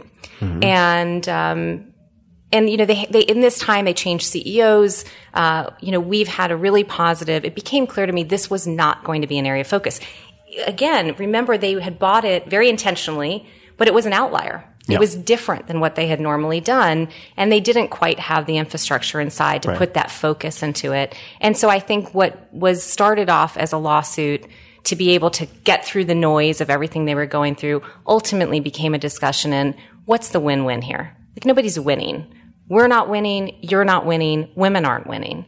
And I think in exchange for dropping that lawsuit, they decided to give me the drug back. Okay, so a few things. So in exchange for dropping the lawsuit, they decided to give you the drug back. So they did not charge you for the drug. Correct. They gave me a loan. They gave you a $25 million loan to help you get started. Yes, they did. And did you and other people who had equity in your company when it sold have to give back the $1 billion? We did not. That's a good deal. It's a good deal. Yeah. We're pretty happy with it. But let me tell you, for my shareholders, I do think this speaks volumes to them. We could have stayed the course. Like, we had a pretty explicit contract in terms of a lawsuit. Not a single one of this had to be approved by my shareholders to do this transaction. Not a single one of them voted against it. Even though they now, could just to clarify, did it have to be, you're saying by all of your shareholders, or majority or board of directors? So it was, no, all of my shareholders voted. Okay. It had to be by a majority, but but not a single one voted against it. Wow. Not a single one. And that speaks volumes, I think, to who funded me, what they really cared about. Because an easier path to money was probably just staying on the path that we were on with the lawsuit. This is the path of getting it right. And this is about it always having been about the women and really defining success the way we want to. We had a great outcome for a company. And now we have the ability, I think, to just do it in a different way, in a way that we're all proud of. So I've plenty of questions, but what's next then for that particular drug? What's next is 101. It's access, that women have access to the product. It's education, that we remove some of the myth and misconception, I think, that surrounds, quote, female Viagra and the condition itself. And then I think it is marching across the globe. We got a lot of work in front of us. Okay, so are you gonna be at the helm? Absolutely. All right. Okay. So, so many questions. And, all right. So let's talk about rules for a second. All right. So I think you've drawn this distinction. There are a lot of rules out there. And there's some that you're generally better off following. Yes. As they might. The rules of law and order. The rules of law and order. Regulatory. Yes. Right? And then there are unwritten rules or just socially reinforced rules. Yeah. Right? So what are some of the rules that you have broken or routinely break as just a matter of personal best practices? I embrace underestimation as an opportunity to surprise people. And I think that I break rules in terms of it. It's frustrating to me when people say, yeah, but nobody does it that way. And I'm saying, okay, nobody does it that way. Like, show me a rule in which, like, I cannot do it that way. Right. And if they don't have an answer to that, be they a lawyer, a consultant, whoever they may be, that's an unacceptable answer. I think they just haven't dreamed up a new way to do something or a better way to do something. I think that for particularly women in business, I think women are bound by many more unwritten rules. And, this TEDx talk I gave was about this, like, what's the DNA of a female rule breaker? Because I think that it takes this extraordinary sort of injustice, and the empathy that surrounds that for them to really break a rule. And I that certainly is my story of, fueled by the injustice, really informed by listening. Why would I move forward with something that nobody else was willing to do? And I think there's rules about, do you talk about money? I like to say, in the Pinkubator, my goal is to make women really rich. That elicits a certain response. I do these pajama parties in the Pinkubator. Eighth grade girls. So the Pinkubator, and we're going to come back to this. Yeah. But could you just give us a sentence or two on what that is? Sure. And then we're going to come back to it. Yeah. So as part of the Pink Ceiling, I make early bets on breakthrough first, either by or for women, and they all become part of my Pinkubator. So got 10 different companies in there right now, all with a female lens. Yeah. How are you going to balance that with having a great team? Yeah. All right. Having a great team. It's just, it's certainly not all me. Yeah. I didn't get to here without having had the most incredible people surround me. Many of them do today. I mean, I'm with people who know all of my stories because they've been on the ride with me for 13 plus years through the startups. And so it's always about the other people you surround yourself with. So so far we've talked about, not necessarily the highlight reel, but we've talked about a bunch of huge successes. Yeah. I'd love for you to talk about, so this is from a bit of my homework also. So I read, and you correct me if this is wrong, and I'd really love to dig in very briefly. So for people who are listening, this isn't going to be all startup finance for the next 30 minutes. So just sit tight. This will apply more broadly. But I read that one mistake that you'd made at one point in your business was taking money from someone you either didn't know very well or didn't trust. Can you talk about what you learned from that, and to the extent that you can disclose whatever you're comfortable disclosing, and then how that informed later decisions or approaches? My biggest fail. Okay. So really and truly, early days of Slate, was fortunate that this drug was adopted by sort of the top tier, and they were out at medical conferences talking about it. And all of a sudden I'm getting phone calls in from other people like, hey, I write testosterone. Why has nobody come by to see me? So I really didn't have the capital to build a sales organization on my own. So I went out with a company that would build a sales organization around it. And, did the deal, all the right intentions, seemingly, couldn't have departed more radically in terms of our philosophy on how you compensate people, on how you treat people. And so because you didn't have the money, you paid them in equity? They had a seat on my board. They came into this company, had this partnership with them. And it was that inexperience, I think, in my first company of going, God, I need money. God, I need this partner. Like I need this for scale, and not being discriminating enough in terms of really who they were. And so it was painful because we really didn't get along, and it had the ability to cripple the company. Mm-hmm. And at that moment that I could cut the deal, I had swallowed hard, hired as many people as I could. Our 8 people were outselling their 40. Cut the deal, and ended it, and went off to the races. But it taught me the lesson of, how long did it take you to cut the deal? A year. I had a year agreement with them, and it took years off my life. Like it didn't feel like a year; felt like a lot longer than that. But it was a lesson of who I was going to raise money from going forward. So I had to buy up. This is the perfect sort of segue to it. I had to buy out their position. I needed them the hell off my board. Yeah. Because they could have stayed on the board even with that deal gone. Sure. So I had people coming in to try to buy it out. And actually one guy came in, VC, and he came to our table. Like one of the things I want to do is I spent time with them, and then they came out to the glass table where we have our lunch together every day. And he was hideous to one of my sales reps. Just like the attitude, how he treated them.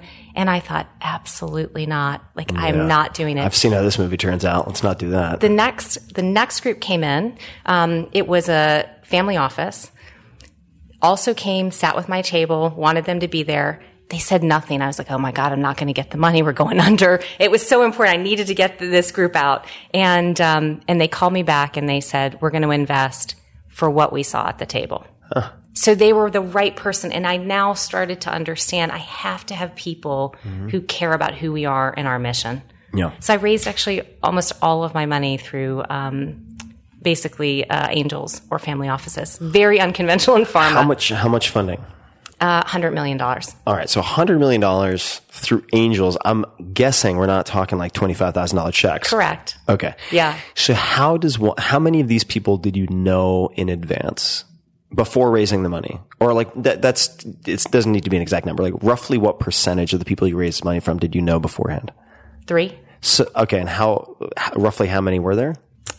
We were at a little over 100 in the end. So how the hell do you do that without it becoming your full-time job for, because I think 6+ months? It grew in, it grew through word of mouth. I was fortunate that they introduced me to a group, or they introduced me to a group. So I had sort of pockets of investors that I treated almost like they were units. I have an incredible group of investors in Fort Worth, Texas. I love to go visit them. But it was, so flattering. I think that they helped me get there. I came from no background where I had access to this kind of privilege, right? I didn't know these high net worth individuals, but I was fortunate that once one of them came in, they introduced me to others.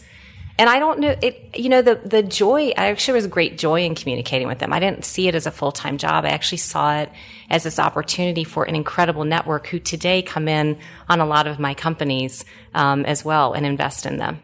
How did you choose people?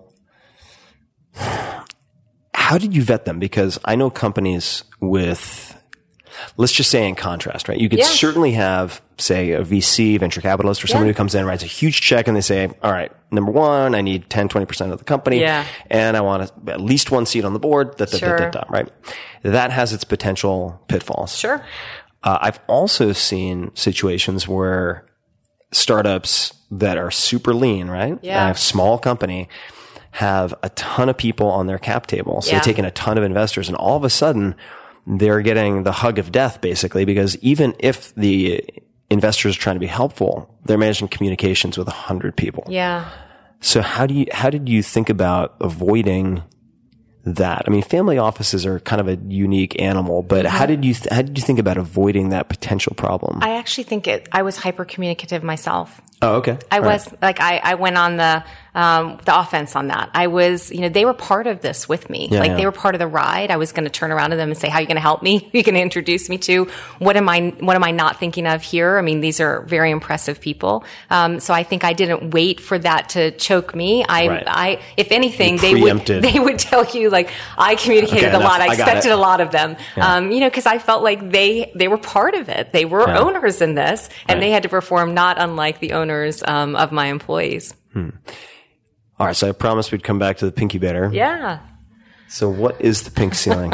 So the Pink Ceiling is investment firm meets hell of a great place for mentorship, where we make bets on early stage companies by or for women, mostly all health tech, and not only, I think, disruptive first, but often products that can be catalyst in social conversations we care about. What would be some examples of products or companies? So a company with a technology that detects date rape drugs and drinks.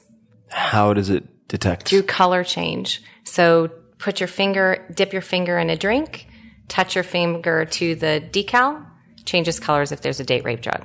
I mean, I have 2 nieces in college. It's sad that we need a product like this, but we need to put power in the hands of women. Great company. It's sort of the quintessential fit for who we are. Love the tech, first of its kind, patented, but also just, love the social conversation it promotes. Flushable pregnancy test coming out. Great female founder. I think only a woman would have thought of that. Yeah. It's got, it's not your mother's pregnancy test, right? And in so many ways, not only in the eco way, but I think also because we have this belief that all women want a certain outcome when they take a pregnancy test. And some women want to get rid of the evidence, including women just who are going through infertility and don't want a daily reminder. Sure. That's a product. Have a great young female founder who has a biometric sensor to recognize deviations in movement for athletes, so they could start to signal when you're moving differently and may injure in the future.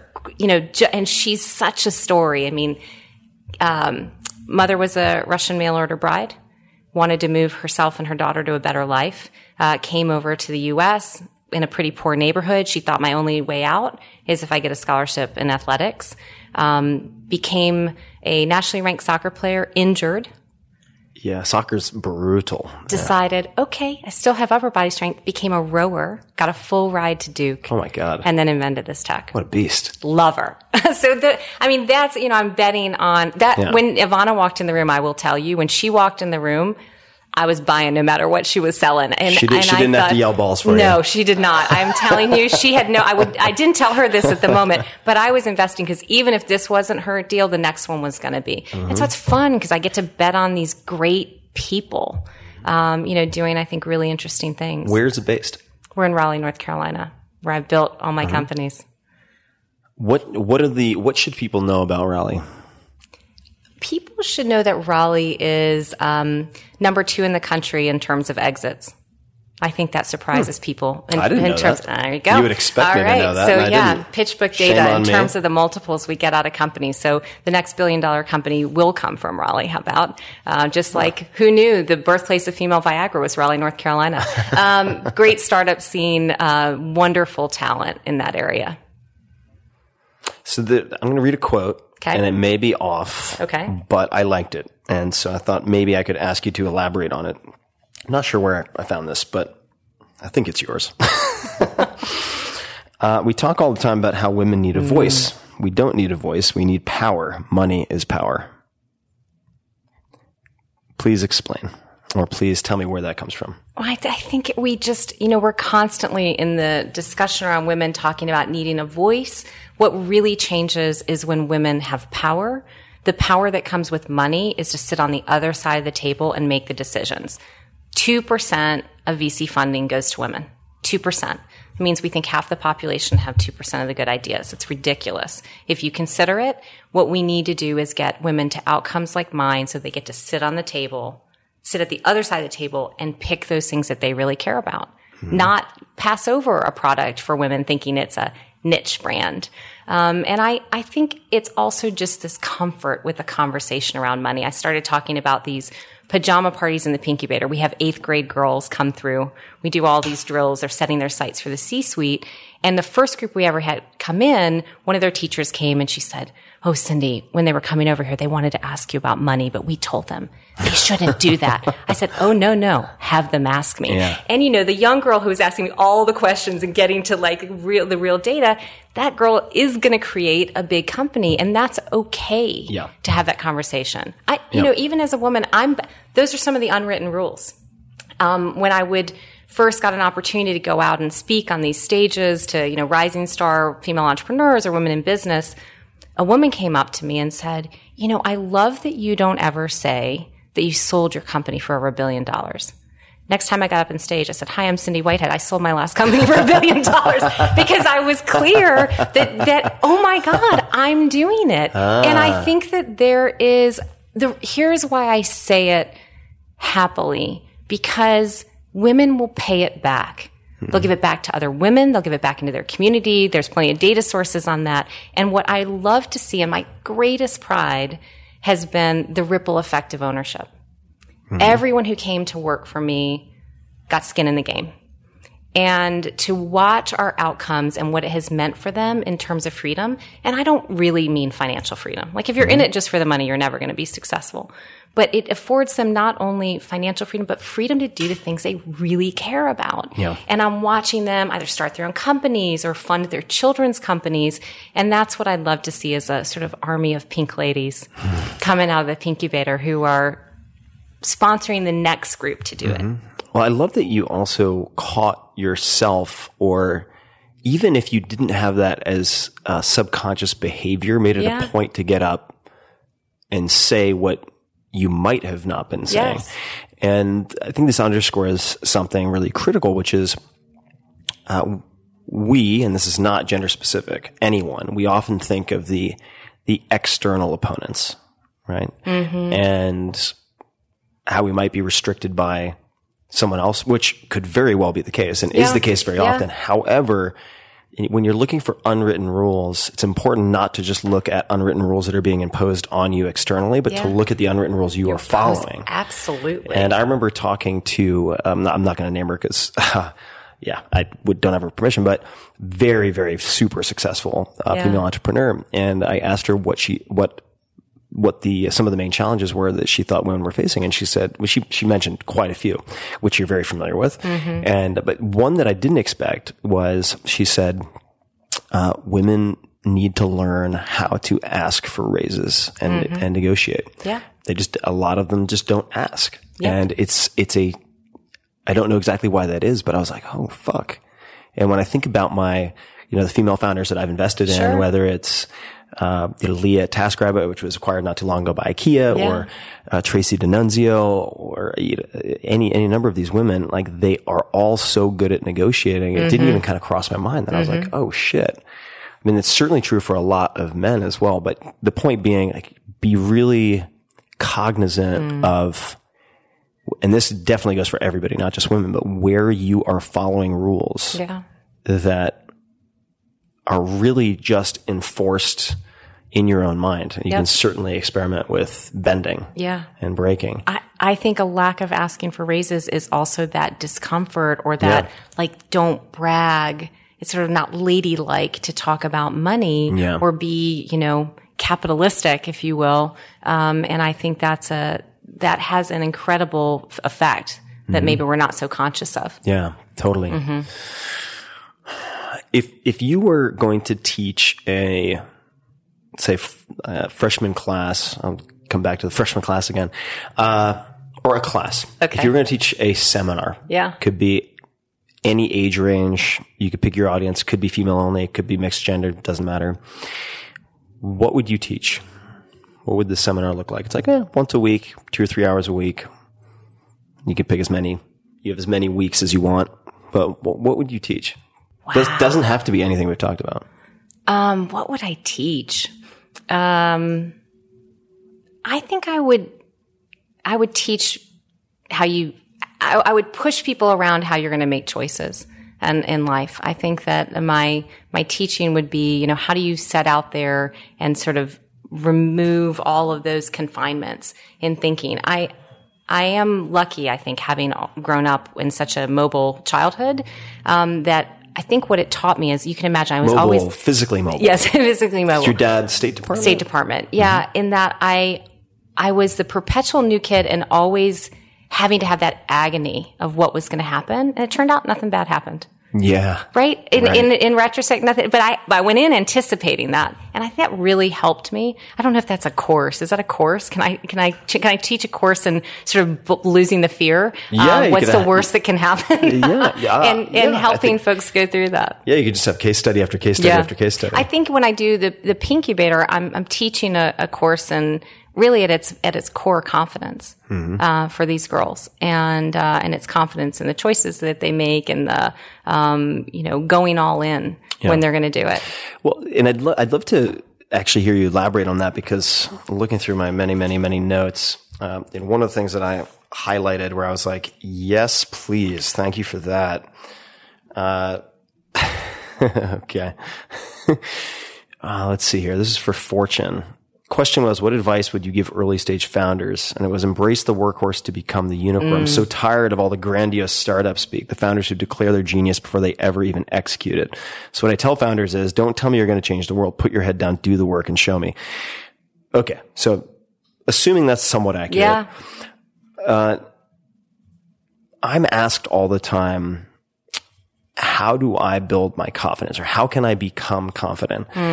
And the best answer I've been able to come up with, and this is just my perspective, is like, you have to actually believe in yourself. And the way you develop that belief is by actually getting onto the playing field and taking your lumps, but proving to yourself that you have certain competencies. It's not about like Stuart Smalley sitting in front of a mirror telling yourself how awesome you are and believing that, and then going out and getting your face ripped off by the real world. Like, no, you actually have to put in the time to earn the confidence that you then carry. What has your experience been, or how do you think of that with the startup founders? Yeah.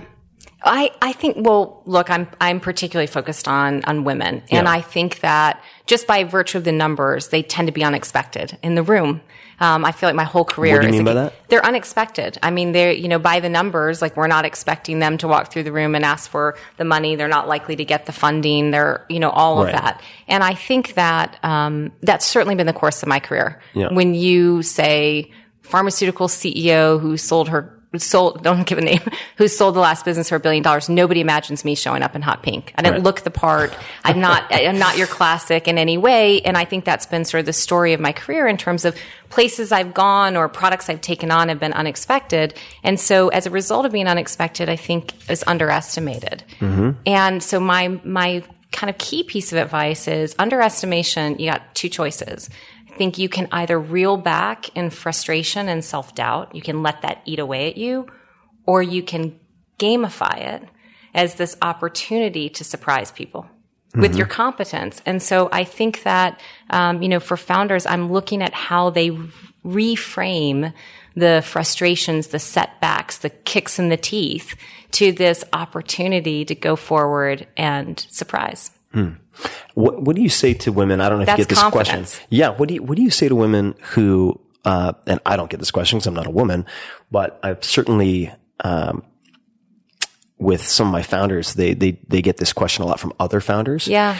Which is, the belief, it might not even be a question, that women should dial back their womanness, femininity. Oh my God, did you hear my reaction? I did hear that. Choked. I did hear the choke.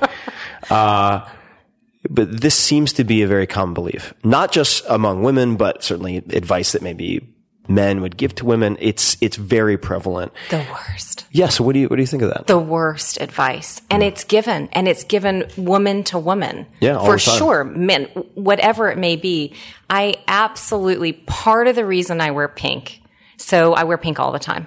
And you should see my closet. But, when I went through the process with, the quote female Viagra, it was called the little pink pill.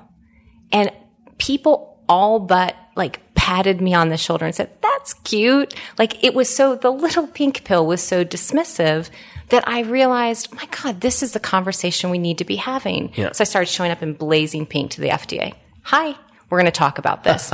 And I think what it taught me is like in gender stereotypes or that underestimation, like you run away from it.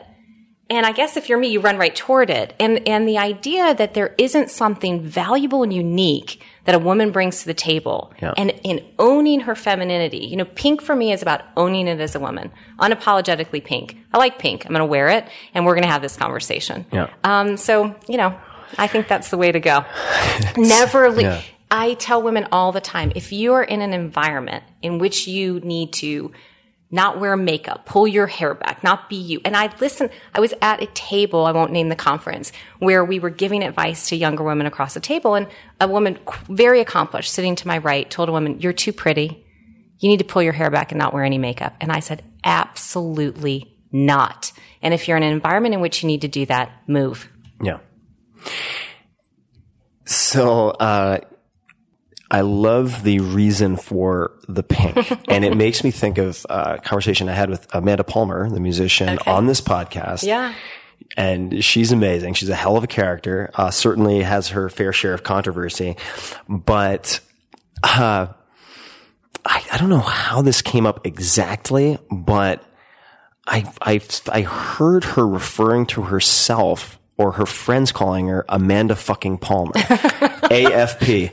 And at some point I was like, what is the story with this Amanda fucking Palmer? That's great. And it turns out that one of her like frenemies or just straight up enemies, like somebody who hated her, always referred to her as Amanda fucking Palmer. And instead of letting it bother her, the way she put it to me was, take that pain and wear it as a shirt, basically. And I'm paraphrasing, but I love the fact that she took this like barb or something that was thrown at her and turned it around and like co-opted it and used it in such a way that she found empowering and maybe just funny to start with, but disarmed it in that way. Yes. I thought was just fantastic. That's awesome. I love it. So I think we should probably just do a round 2 at some point or an extension. So I'm not going to ask all of my rapid fire questions, but I do want to ask 2 or 3 of them. Okay. All right. So let's see. The first is, what book or books have you gifted the most to other people? Purple Cow. The Purple Cow. Yeah, I have, to everybody who's worked for me. What books besides that have you reread yourself the most, if any come to mind? I won't name one of yours because that seems too flattering. No. More. No. More. What else have I read that I love? Other books. And if none come to mind, that's fine too. Yeah, Pat Lencioni's books. I love like that. What is it, like the 5 Dysfunctions of a Team? 5 Temptations of a CEO. Yeah. Yeah, and I think it was about what do you that prioritize? One specifically. Yep. What do you prioritize? What do you let go? I thought that was actually a great book. Maybe they're simple reads that I need to on the airplane. Mm-hmm. What is the last time that you cried tears of joy? This is a new one. Oh, tears of joy. Or the time that comes to mind. Yeah. I rescued a pig. You rescued a pig?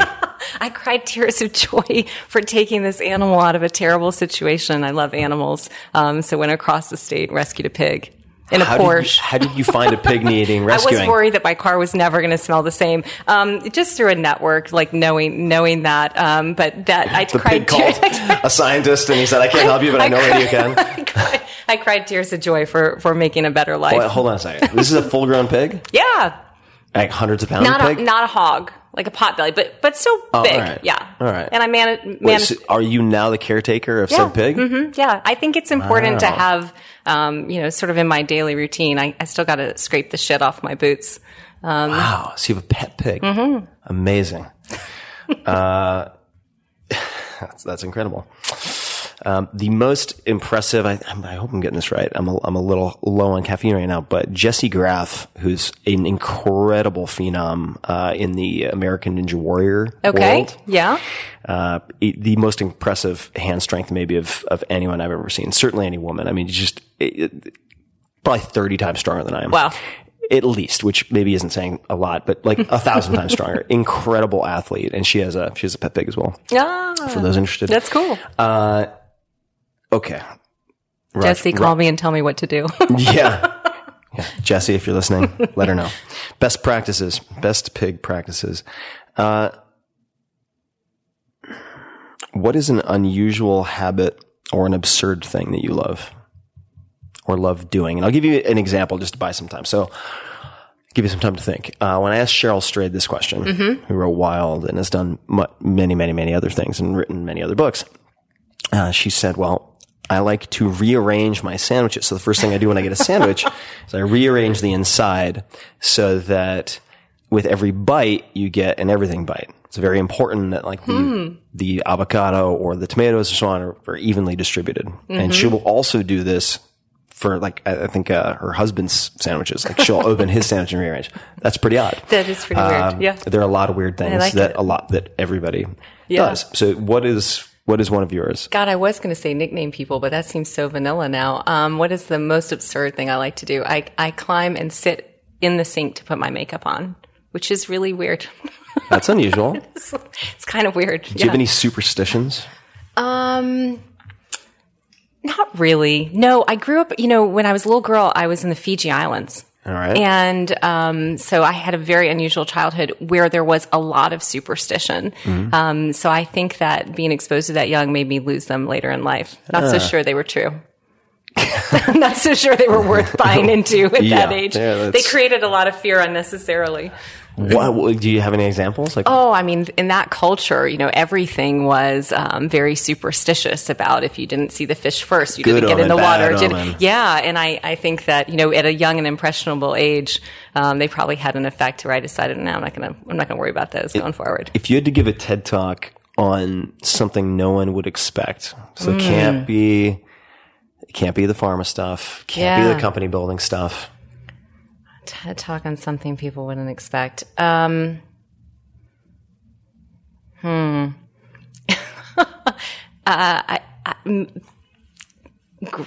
up in a third world country, I don't know. Could I do that one, or what lessons learned? You could do that. What if you had 6 months to prepare for a TED Talk, but it had to be on a new skill? What would you focus on? Oh my God, I would learn how to fiddle. Fiddle? Totally. Fiddle, like Irish bar music fiddle? Yeah, for sure. I would learn how to do that, and I'd teach everybody else. Now, is this something you just came up with, or is this something you've thought about? Like, no, one day I should learn the fiddle. Yes, would love to learn how to fiddle. Like, I feel I don't have any musical talent. It sucks. Like, I would like to be able to do that. That's a good party trick. I need a better party trick than my sexual medicine card. It's not good enough. It's not taking me far enough. I need to play music or inspire through that. Well, I will tell you, as someone who has been fantasizing about and simultaneously putting off voice lessons for probably a decade. I just started. Did you? About a month ago, I want to say, or 6 weeks ago. That's awesome. One of the best things I've ever done. That's cool. Yeah, it's really been empowering and also worth doing in terms of fiddle, just so that you listen to music differently. Yeah, that's cool. Now I hear things totally differently. Oh, that's cool. Which is very cool. Okay. Yeah, next time I come on, I'm going to fiddle at the beginning of our... Please, yes, that can be... Some people hate my intro music, so perhaps I could license for a reasonable fee or fiddle. What do you do when you feel overwhelmed or unfocused? What do you do to get back on track or to let some pressure out of the tires? I usually call my big brothers. I mean, I think that they're very... they're like the exact right balance of kicking me in the ass and encouraging me. So when I'm feeling like overwhelmed or anything else, nothing like my family to be like totally unimpressed with my problems and kick me in the ass. So I think that's what I do. I probably call my big brothers. They've been hugely influential in my life. Can you think of an example of them kicking you in the ass or what they would say to you to be like, Really? I think it's just what do generally. they do professionally, if you don't mind me asking? Sure. So one is a lawyer who actually has an operating role in a big construction company, and the other one was a startup guy who's head of sales and marketing for a company, and he's grown through a lot of He was a big part of why I went smaller when I left my big company career. When you left Merck? Merck, yeah. He said, go smaller, push yourself, challenge yourself. And I knew I didn't fit in a big environment, so he was important in that. But I can call my brothers, same thing, overwhelmed or even overly, enthused about myself. Like, hey, did you see I was just on with Tim Ferriss? Like, yeah, whatever. Don't take yourself. Don't be too proud of yourself. So I don't know. They're classic Tim big who? brothers. That shiny gnome with a big head. Yeah. Not impressed. They like a lot of mockery. Yeah. Yeah. Well, they've also both spent quite a bit of time in the trenches. They have. I mean, they're great. They've played full contact sports. No doubt. That's always very helpful.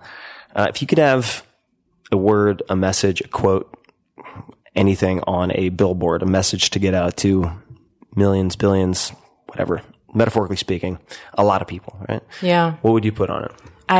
Can I put it in the valley? Sure. I'd put fuck the unicorn, be the workhorse. I'd like that to get out to millions of people in the valley. Yes. It would make me super happy. This is my distaste for all the grandiose speak and startup and I think the lack of attention on the fundamentals. Yeah. Show, don't tell, friend. Get it done. How has a failure or an apparent failure set you up or led to later success, contributed to later success? So, I mean, one potential example would be, the decision to take that money from someone who's your spider sense told you shouldn't take money from, right? Are there any other examples that come to mind? Professionally, that's certainly been the worst. I think that I'm thinking of, huge personal failures of mine that have taught me lessons along the way. I probably crashed and burned a lot going through childhood of, trying to figure out how to fit in new environments and, sort of playing to the popular thought. And it not working because it wasn't authentically who I am. Mm-hmm. And I think at some point I became comfortable that I might just be the outlier. Mm-hmm. Well, what's funny about being the outlier is you tend to attract other outliers. Mm-hmm. And then it kind of works out. It does work. I love it. The band of misfits. The band of misfits. I was just going to say that exact thing. Wow. I've never said that before. That's crazy. Band of misfits. Mm-hmm. Well, I think at this point, I would just say, where can people find you? Where can people say hello? Where can people see what you're up to? Where would you like people to wave a hand on the internet? Oh, I'd love for people to find me online. On Twitter, I'm at Cindy Pink CEO, or on Insta. I'd love for people to find me there, considering I'm so late to the social media party. Being in a regulated industry, with my point of view, my lawyers are pretty sure I should not be on social media. So it's been a pretty fun journey in these last 2 years. I've got a lot to say. So I'd love for them to find me there and say something back. Cool. And I'll put those in the show notes as well for folks. Do you have any final parting words, advice, and ask of the audience? Something they should consider, try themselves, anything? Look, I'm gonna play to my group that I'm looking out for, which is female founders. I'm just gonna ask you to share the stories. Share the stories of success. I think it matters that we do that. Agreed. If I looked just recently, I learned that only 17% of those profiled on Wikipedia are women. More than that deserve to be profiled. And I think there's stories. So I thank you too for having me on today for that reason. Of course. My pleasure. And, for what it's worth, and maybe this could be taken the wrong way by some people, but hopefully not. Like, I didn't invite you on because you're a woman. Yeah, I get it. Invited you on because you're a good entrepreneur. Yeah, thank you. I appreciate that.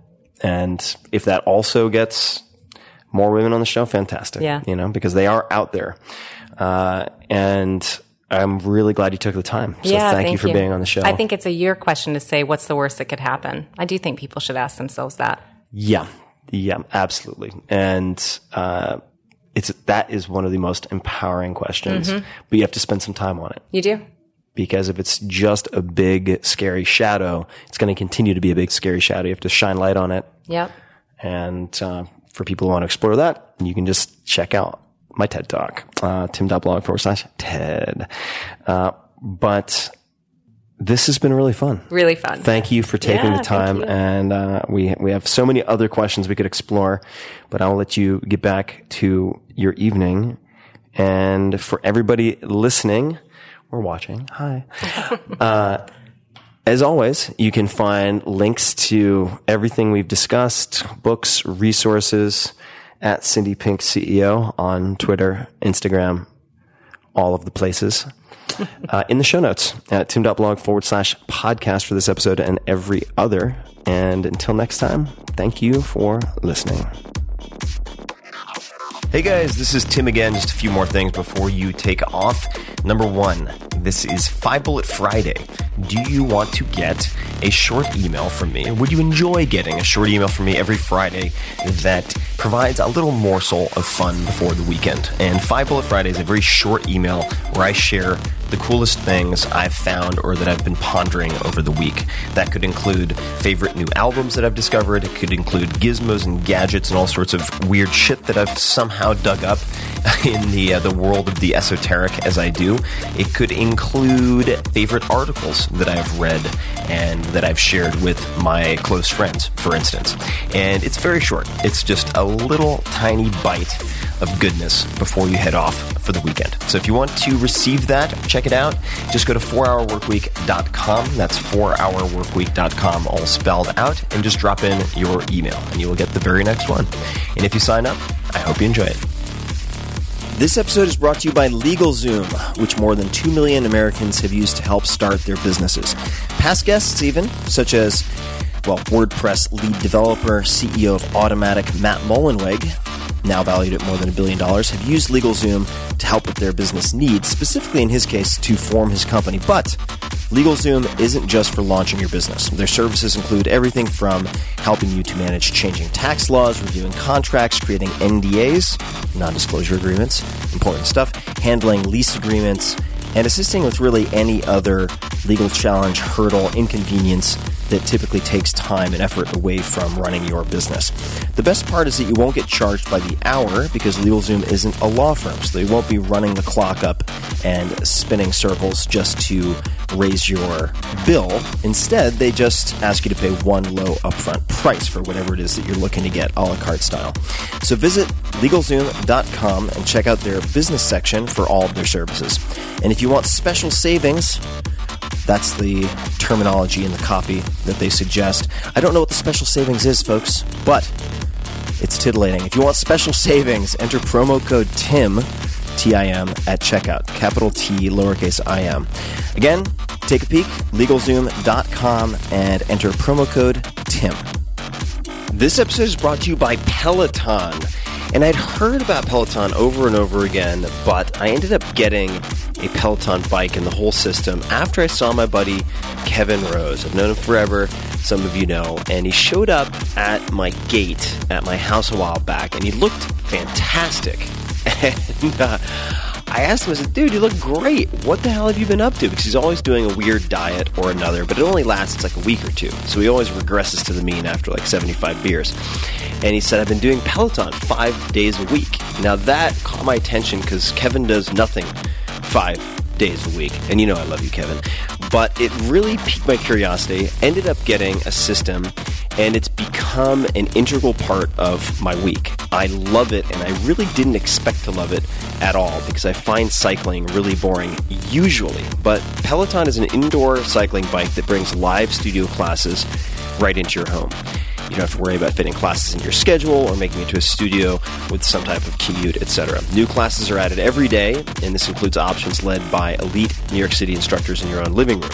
You can even live stream studio classes taught by the world's best instructors or find your own favorite class on demand. And in fact, Kevin and I rarely do live classes, and you can compete with your friends, which is also fun. Kevin, I'm coming after you. But we usually just use classes on demand. I really like Nat Wilpers and his high-intensity training sessions that are shorter, like 20 minutes. And I think Kevin's favorite is Alex, and everyone seems to have their favorite instructor, or you can select by music, duration, and so on. Each Peloton bike includes a 22-inch HD touchscreen, performance tracking metrics. I think that, along with the real-time leaderboard, are the main reasons that this caught my attention when cycling never had caught my attention before. It's really pretty stunning what they've done with the user interface to keep your attention. The belt drive is quiet and it's smaller than you would expect, so it can fit in a living room or an office. I actually have it in a large closet, believe it or not, and it fits with no problem. So Peloton is offering all of you guys, listeners of the Tim Ferriss Show, a special offer, and it is actually special. Visit One Peloton, that's OnePeloton, onepeloton.com, and enter the code TIM, all caps, TIM, at checkout to receive $100 off accessories with your Peloton bike purchase. Now you might say, meh, accessories? Wait, I don't need fancy towels or whatever other supplemental bits and pieces. No, the shoes you need. You need the clip-in shoes, and those are in the accessory category. So this $100 off is a very legit $100 off. So if you want to get in your workouts, if you want a convenient and really entertaining way to do high-intensity interval training or anything else, or you just want to get a fantastic gift for someone, check out Peloton. OnePeloton.com and enter the code TIM. Again, that's OnePeloton.com and enter the code TIM at checkout to receive $100 off any accessories, including the shoes that you will want to get. Check it out, OnePeloton.com, code TIM.